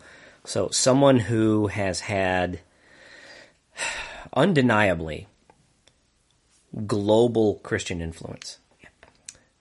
Decades and decades. If I'm not mistaken, it was a little over 40 years was his ministry, or somewhere close to that, of teaching people what it means to live a godly life. One of his key arguments for a long time was always the absolute moral truth of the Bible. But for 10 or 15 years, at least, that we know of, he was stuck in this. Like this Jekyll and Hyde life, where he had developed not only a weakness to the issue, and I should probably explain what the issue is for anyone who may not know, but he actually began to protect and nurture the predatory nature of the issue. So for any of you guys who aren't familiar with this, Ravi, then you need to go back and listen to my podcast on porn, sex, and immorality within the church. But for Cliff Notes, basically, Ravi is a global apologist. He traveled the world teaching the Bible, but he fell into a series of immoral relationships with massage therapists, to the point where some of them were categorized as rape or groomed, not just sexual misconduct, but sexual abuse. And he did this for decades and really went to great extremes to protect it. But I mean, we're not even just talking about being good at lying. We're talking about buying real estate to have a place where this can happen. Absolutely. Sheltering money so you can pay people to, we don't know if he was paying people just be quiet or just to be available. Right. You know, and disciplining people within his own ministry who I think were actually be able to see there was something wrong here. And because they were touching this issue that he needed desperately to protect, that he just couldn't, he actually disciplined them, you know, within the ministry. And to me, I don't understand the psychology of someone able to write and speak the way he did, but so willing to not only live the life, but groom people into the life. I mean, that is so far away from it is. You know, it's almost like schizophrenia, you know, where there's two completely different components to that person. Or dissociative disorder, where you're looking at somebody that has, like, you know, different personalities or whatever. The layers, though, George, the layers that we're looking at with what was going on with Ravi, huge, just huge. You're looking at addiction. You're looking at even some psychopathy. I have no idea what that word means, but it's a really cool sounding word, so explain it. Psychopathy is an area of study. Okay. You know, it's not a mental disorder. It's an area of study. But just looking at some of the things that we're hearing that you know, some of the individuals that were involved with him went through, you know, there was like this lack of empathy. Yes. Almost like he had a right to be this person. Right. Like he had earned this. One lady he actually referred to as his reward for serving God. And that blew me away. Scary. Like I couldn't believe it.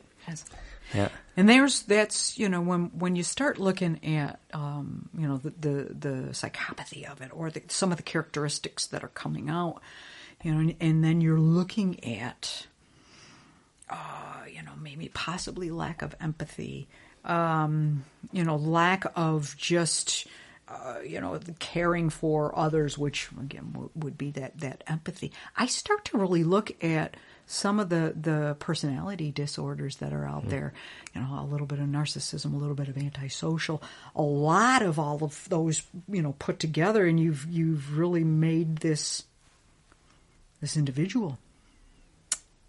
But then there was the other side. Yeah. How he was able to again, I'm looking at layers. I don't even know how to really take this all apart, because it's intricate. It is so intricate. Yeah. You've got addiction. You've got, again, how I would look at some possible personality disorders, the psychopathy of it all. It's layered. I absolutely see the denial part. Yeah. Where the addiction component is worked into that. Yeah. I also, again, see some of personality disorder where, you know what, you really just don't matter. It's all about me. Yeah. Yeah. To feel that I am entitled. Yeah.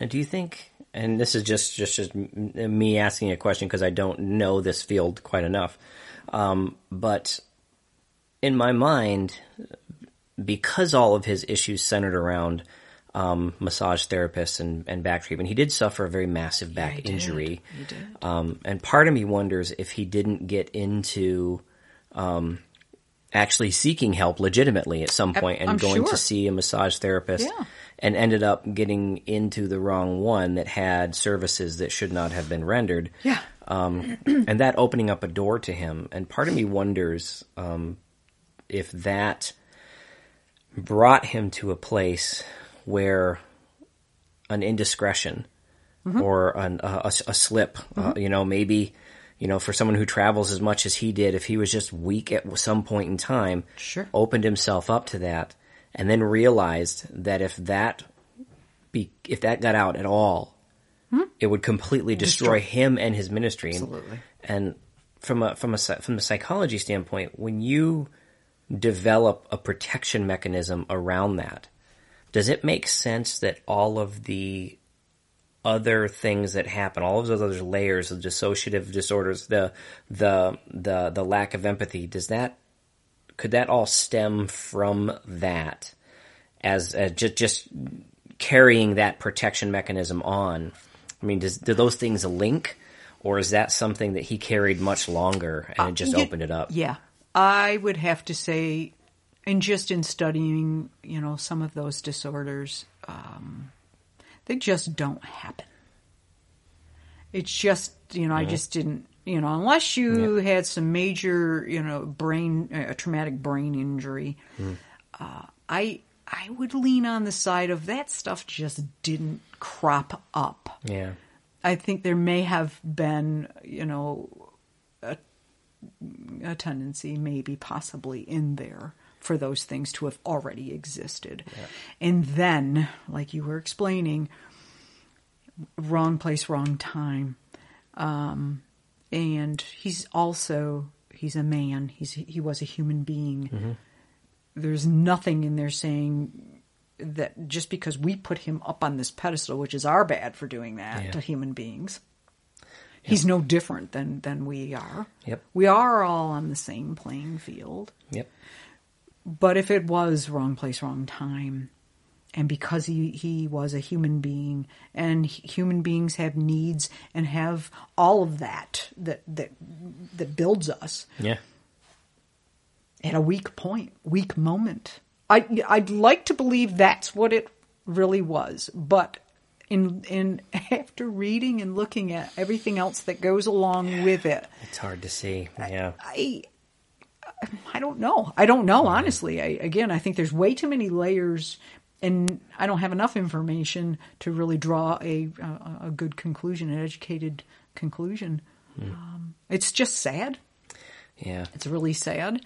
But again, you can see how addiction can truly destroy. Yeah. Yeah, the lengths you'll go to feed it and protect it. Absolutely. And again, I got to go back to it is a relationship with our addiction.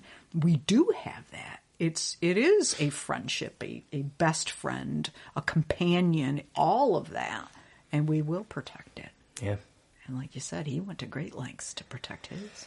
Yeah. Great lengths. Yeah, when it all came out, so many people, they just absolutely floored. They could not believe that they either didn't see it or that, most people are just floored because they don't believe that someone like him could have done it. And boy, what a condemnation that is for us to think that anyone would be immune to that. It's the only sin, immorality is the only sin in Scripture where we're not told to, develop a defense. We're told to run because, you're not strong enough. You're not. You're just not. Yeah. No, and I think as a culture and as a society, we have a tendency to do that to other human beings, is put them on a pedestal and have a greater expectation on them. And sure, that's a big, huge responsibility. Huge. Yeah, and it's not fair. No, to it is put them not. on that.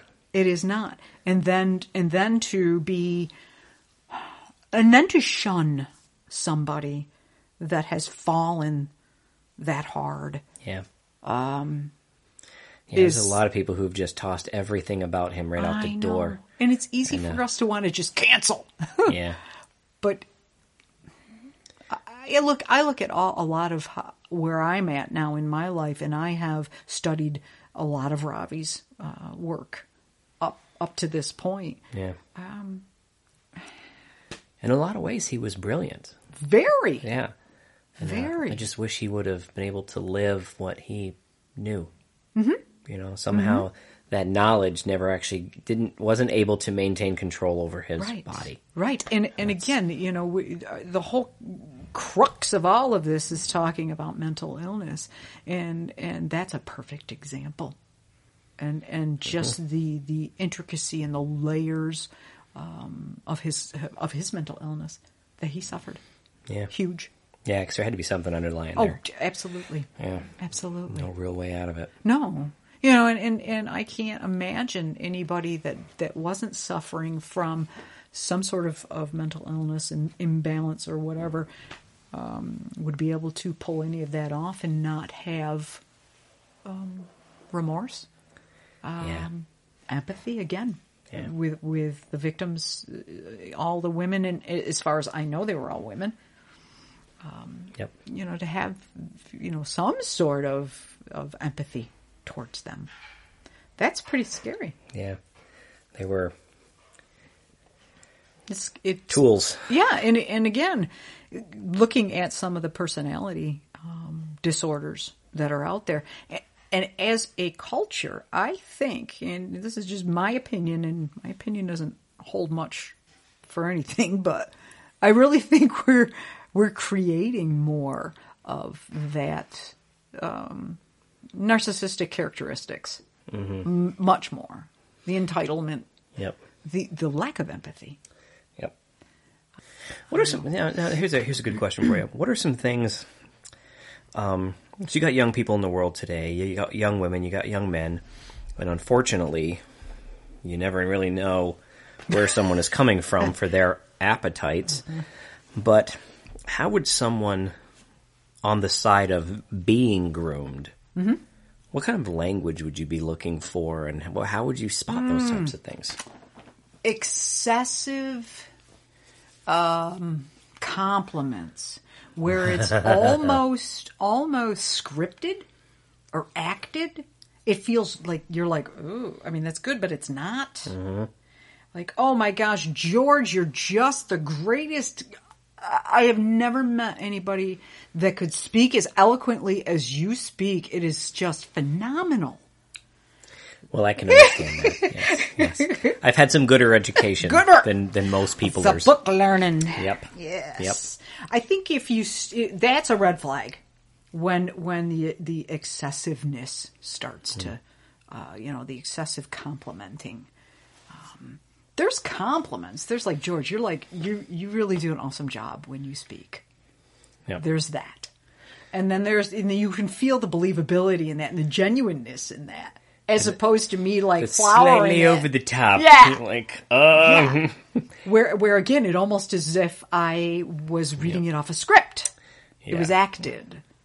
That should be a red flag. It really should be. When an individual may be normalizing nakedness. We're going into change to go swimming.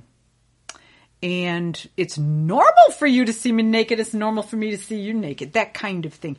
No, this is how we were born. Yeah. No, we weren't. No. When that kind of stuff is actually occurring, and again, that may sound extreme, but that's part of the grooming process, making that look normal. So normalizing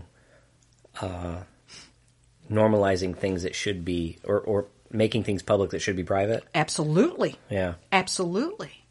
And even having conversations about things that, maybe we shouldn't be talking about. And them feeling that this is just a normal conversation.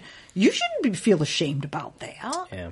It's just normal that people like this, this is how we talk. Yeah. Some people talk. No, not necessarily. Mm-hmm. Not necessarily. We've got to rise above our inhibitions. Yeah. No, those inhibitions are there for a reason, bub. Exactly. Yeah.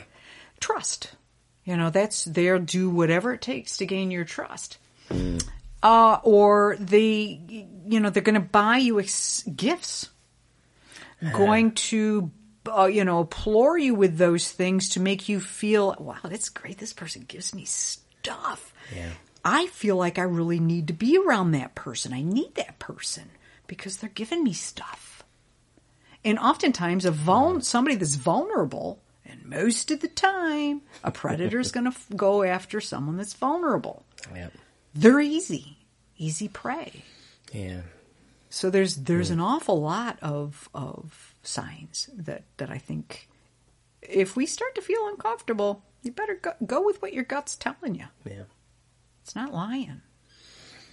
That defense mechanism, this is there for a reason. It is, and yet we, again, for whatever reason, we like to dismiss it. And maybe it's because, I don't want that person to not like me. Yeah. Afraid of being, not accepted. Yep. Yeah, I'll take the non-acceptance over somebody, trying to do something that... Or they're an authority figure, and I need them to approve of me so that I can move on. And right. Right. Do you really need them to approve of you, though? Right. Yeah. Wow. Secrets. Nobody needs to know about our relationship, our special relationship. Just be between us. Yes. No. Buying somebody's secret, to be able to keep them or maintain the secretness, buying that. Yeah. And that goes right along with, that person's buying stuff for me. And yikes. Yep. Red flag. Kind of like when Rafi would give people multiple hundreds of dollars worth in tips for their services rendered. Right. And, that's not hush money. I just really appreciate you. Right. Oh.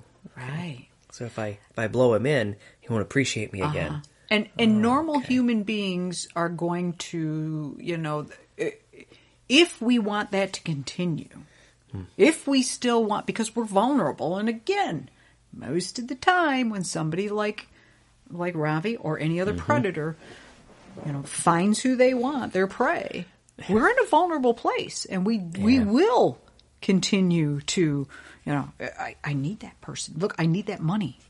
I'm vulnerable right now because I don't have the means. They're going to give it to me. I'm going to allow this to happen. Yeah.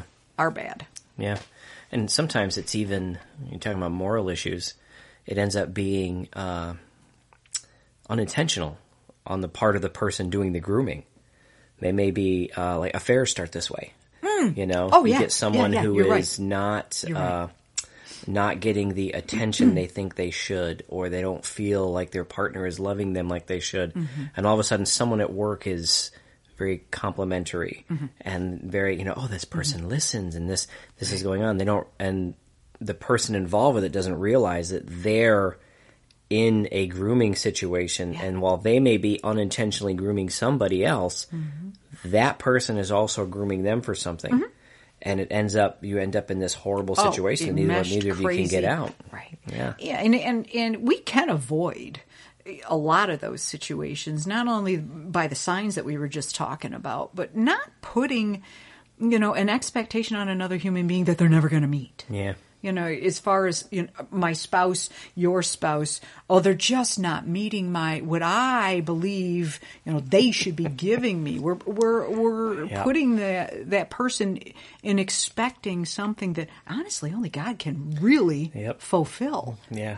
And then we're so disappointed when the humans in our life Yeah. aren't fulfilling what we need them to fulfill. And half the time we've never shared what our needs actually are True with story. that person. True story. Because we actually think that they should be able to read our minds, or they should have this, crystal ball. Yep. When I counsel couples, at some point in time, inevitably, the wife is going to say, "Well, he knows." Does he? And meanwhile, the husband's sitting there with this blank look on his face, and he's like, "See, that's exactly what he does when we argue." And I'm like, he doesn't know. Yeah, you want me to know what that means? No clue what you're talking about. And he's scared right now because he's thinking that I think that he should know, but what he needs to know is that I know he doesn't know.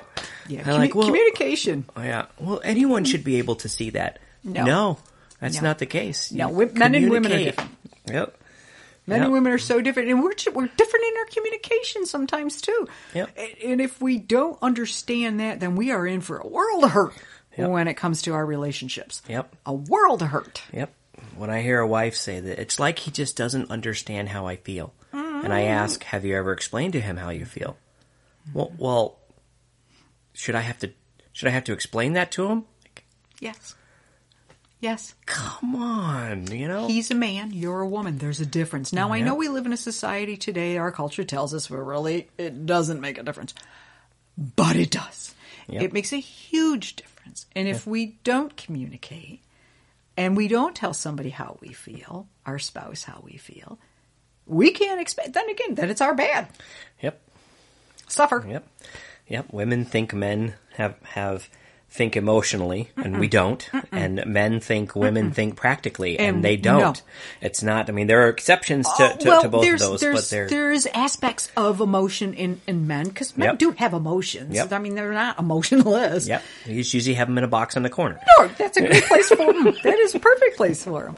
And women can, think practically. We can, but that's not the norm. Yep. That is not usually how we maneuver through our relationships with our spouses. Nope. And we have to understand that's just the way it is. And don't fight it, because you're just going to be like, douche. Mm-hmm. And you're going to be like one bruised person by the time you're done, till death do us part. Yep. You're really going to be bruised and battered and beaten. Yep. Or one of you is going to shut off in the relationship. Completely. Yeah. When you get husbands who think they need to train their wives, or wives that think they need to train their husbands, Absolutely. really all they're doing is preparing for their next marriage. Because, that person that they've just mentally abused and just taken all of the will out of, eventually they're going to separate. Oh, yeah. And then they're going to find someone who won't do that to them. They'll be more aware of and the if next relationship. If it isn't a physical separation, it sure as heck will be a mental separation. Yeah. And you find that in the church a lot. Way too much. Yeah. And again, I'm not a proponent of divorce. Please don't hear me say that. But what I am saying is that mentally people will pull apart. And when that occurs, then you are maybe possibly looking at divorce or one miserable household. Yep. Unfortunately. Oh boy, does that happen. Yes, Yeah. yes. And in the church, we see these things with our friends and with our fellow believers. We see it, and yet for whatever reason, we're like, I can't get involved in that. That's their stuff. And it's Yeah, I care about them too much to help them with their life. Yes. Oh, good. Yeah. Now you care about them. Yeah. Okay. Yeah. And I think there's a balance there. I mean, we absolutely don't want to be diving in head first into somebody's relationship and making a mockery of it. Yep. But there is a way that we can pay attention to those that we care about and those that we love in the church, and be able to reach out to them and ask them and be that safe person for them. I'm not talking safe space. I'm talking safe person that isn't going to go out and blab to everybody else. Yeah. Hey, did you hear what's going on with so-and-so? Yeah. Oh, well, we call that sharing. Oh, of course. Yes, that's just Christians bearing one another's burdens without their permission. Absolutely. Yeah. Absolutely. Yeah. Yes. It still can be done in a way that is not going to the level of, talking behind their backs. So-and-so's not even here to defend themselves. Come on. It's caring for another individual. It's seeing that they're struggling in something. Or, you know what? You may have just witnessed something that just didn't look right, or for that matter, didn't feel right. You feel, you can feel the coldness. It's detectable. Very detectable. Yep. You can, I think for the most part, most of us that are in tune with ourselves can actually be in tune with other people and just see some real simple, subtle cues that are going on, and you're like, whoa. Yeah. It's supposed to be like that. Yeah. Yeah. Now, and again, if it's just the normal relationship stuff that happens in all of our relationships, fine. But if it's something that we're watching that's been going on and on and on and on, I think we need to say something. Time to speak up. We do need to say something. Yeah. And again, I think the stigma of mental illness, the stigma of, somebody knows what's going on in my life, in my relationship, in my marriage. When outward appearances look different, we want to make sure we cover that all up. Mm-hmm. I think people are fearful that the true self or the true relationship is gonna come out. Yep. And then the fallout. People are going to start looking at me differently. They're not going to respect me like they used to respect me. Yeah. The church is going to shun me. Yep. All of that. I'll never get past this. Never. Oh, goodness, never. Never, never, never. Yeah. Naturally, because you can't, because you're a dirtbag. That's right. You should wallow in it. Yep. For eternity. Yep. Where were we? Yes, where were we? So, when we're talking about mental health within the church, dealing with it, identifying it, helping out, there's only so much we can do as a church. There's only so many resources that we have, and so much capability and understanding that we have. So what do you think the church can do, the church in general, what do you think the church in general can do to be more of a resource for people who are in this situation? Obviously there's knowing about where things are located in your community and stuff. Right. But there's got to be more to it than just pointing someone to somebody else. Sure. Oh, you're one of them. Go over there. Right. Right. Here's your yellow star. Get in line. That kind of thing. Yeah. It's not a. To me, it just seems like there's got to be something that we can do to be more of a help in this area, especially something as important as this. Sure, and I think absolutely know who your resources are in your community, and maybe to take it a step further is to maybe we need to have a better relationship with some of those resources in the community. So when we are ready to refer somebody, we've really kind of vetted them already. Yeah. And then we feel a little bit more comfortable when it comes time to referring somebody to that person, or that here's 5 people or 3 people. Yep. We know them already. Yeah. I've made the mistake of recommending someone to go see a counselor that I didn't know well enough, and it was that situation was sending, this is going to sound wrong, but sending a couple in trouble to a counselor who's been divorced a couple times. That was just a mistake. It didn't, yeah. Their whole viewpoint on marriage was completely not right. Right. But by the time I figured it out, it did make a difference. It was done. I know. And I still think, too, even after we've vetted individuals and we've gotten to know who they really are, you still have to look at the aspect of sometimes some people just are not going to mix. They're just not. Mm-hmm. That's okay. That is perfectly fine. And it doesn't hurt my feelings when somebody says to me, it's just not going to work out. Mm-hmm. Now I want to know why. I do, because I want to be aware of my deficits. Yep. Did I do something? Did I say something? But I do think we have to also be super cognizant of that it's going to happen.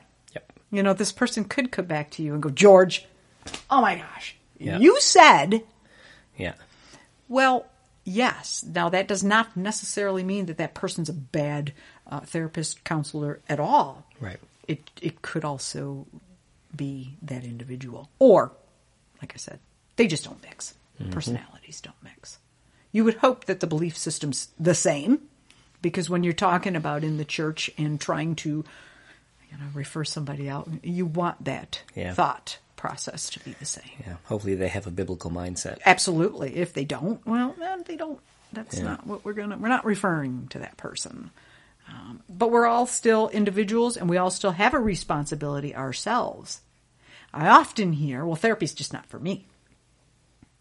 Counseling's just not for me. That's for people with real problems. Right. Yeah. Right.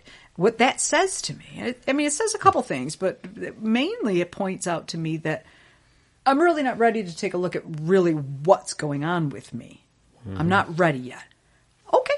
I'm like, no problem. Yeah. No problem. Because we're just going to be spinning our wheels, and we might start off on the wrong foot if that is your attitude about therapy or counseling. So, okay. Call me if you need me. Yeah. Yep. Yeah, I get couples who come in periodically, and it's usually the same thing. Husband wants the counseling because the wife is broken. Mm-hmm. Mm-hmm. Where in reality, the wife isn't broken. It's him. Yeah, but you need to fix her. Can you fix her? Yeah. Yeah. No. No. Will you tell her something from the Bible that will make her listen to me? Right. No. Well, and again, I think that I honestly do believe that question that we had talked about a while ago about when you go in to see a counselor, the first thing your counselor should ask you, maybe not the first thing, but it should be somewhere in there. What is your expectation of this, of me, of the, the whole process of counseling? In the same with marriage counseling, we have to do the same thing. What is your expectation here, people? What do you want out of this? And what do you think you're going to get from this? And if it's this unrealistic expectation, then we got to correct that right off the bat. And if we don't, it's going to rear its ugly head somewhere. It's going to come out. Yep. So it's better if we ask it right at the beginning. Yeah. No, absolutely. So if you could give people just a simple piece of advice on how they're going to go through. So here are some things that you should just make sure you're doing to protect and guard and nurture your mental health. Mm-hmm. As like a last word, so to speak. Even for people who may just never ever want to go see a counselor, but they know they should. Mm-hmm. What would you tell that person as a kind of a closing remark? I said it before. I'll say it again. We look at what you can control and what you can't control.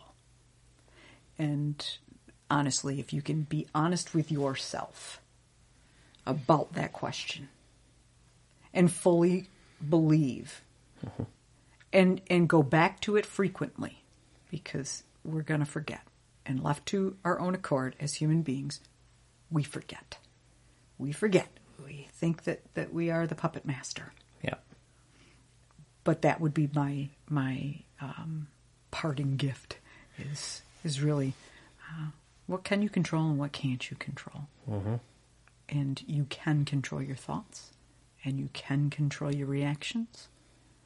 You can.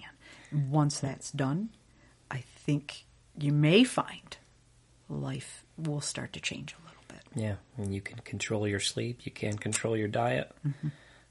Sounds like the Serenity Prayer. Doesn't it? Yeah. Yeah. It is. Yeah. And honestly, if we really started to live our lives a little bit more in that realistic realm, I think we could probably be a little bit more content. And then the happiness would be there if we could just be content. Find some peace with what you can control. Let the rest of it go, because you can't control it anyway. So why give it authority in your life? Yep. Awesome. Well, thank you very much for spending some time with us, and I really do appreciate it. And hopefully we can all be a little less crazy in the future. I hope so.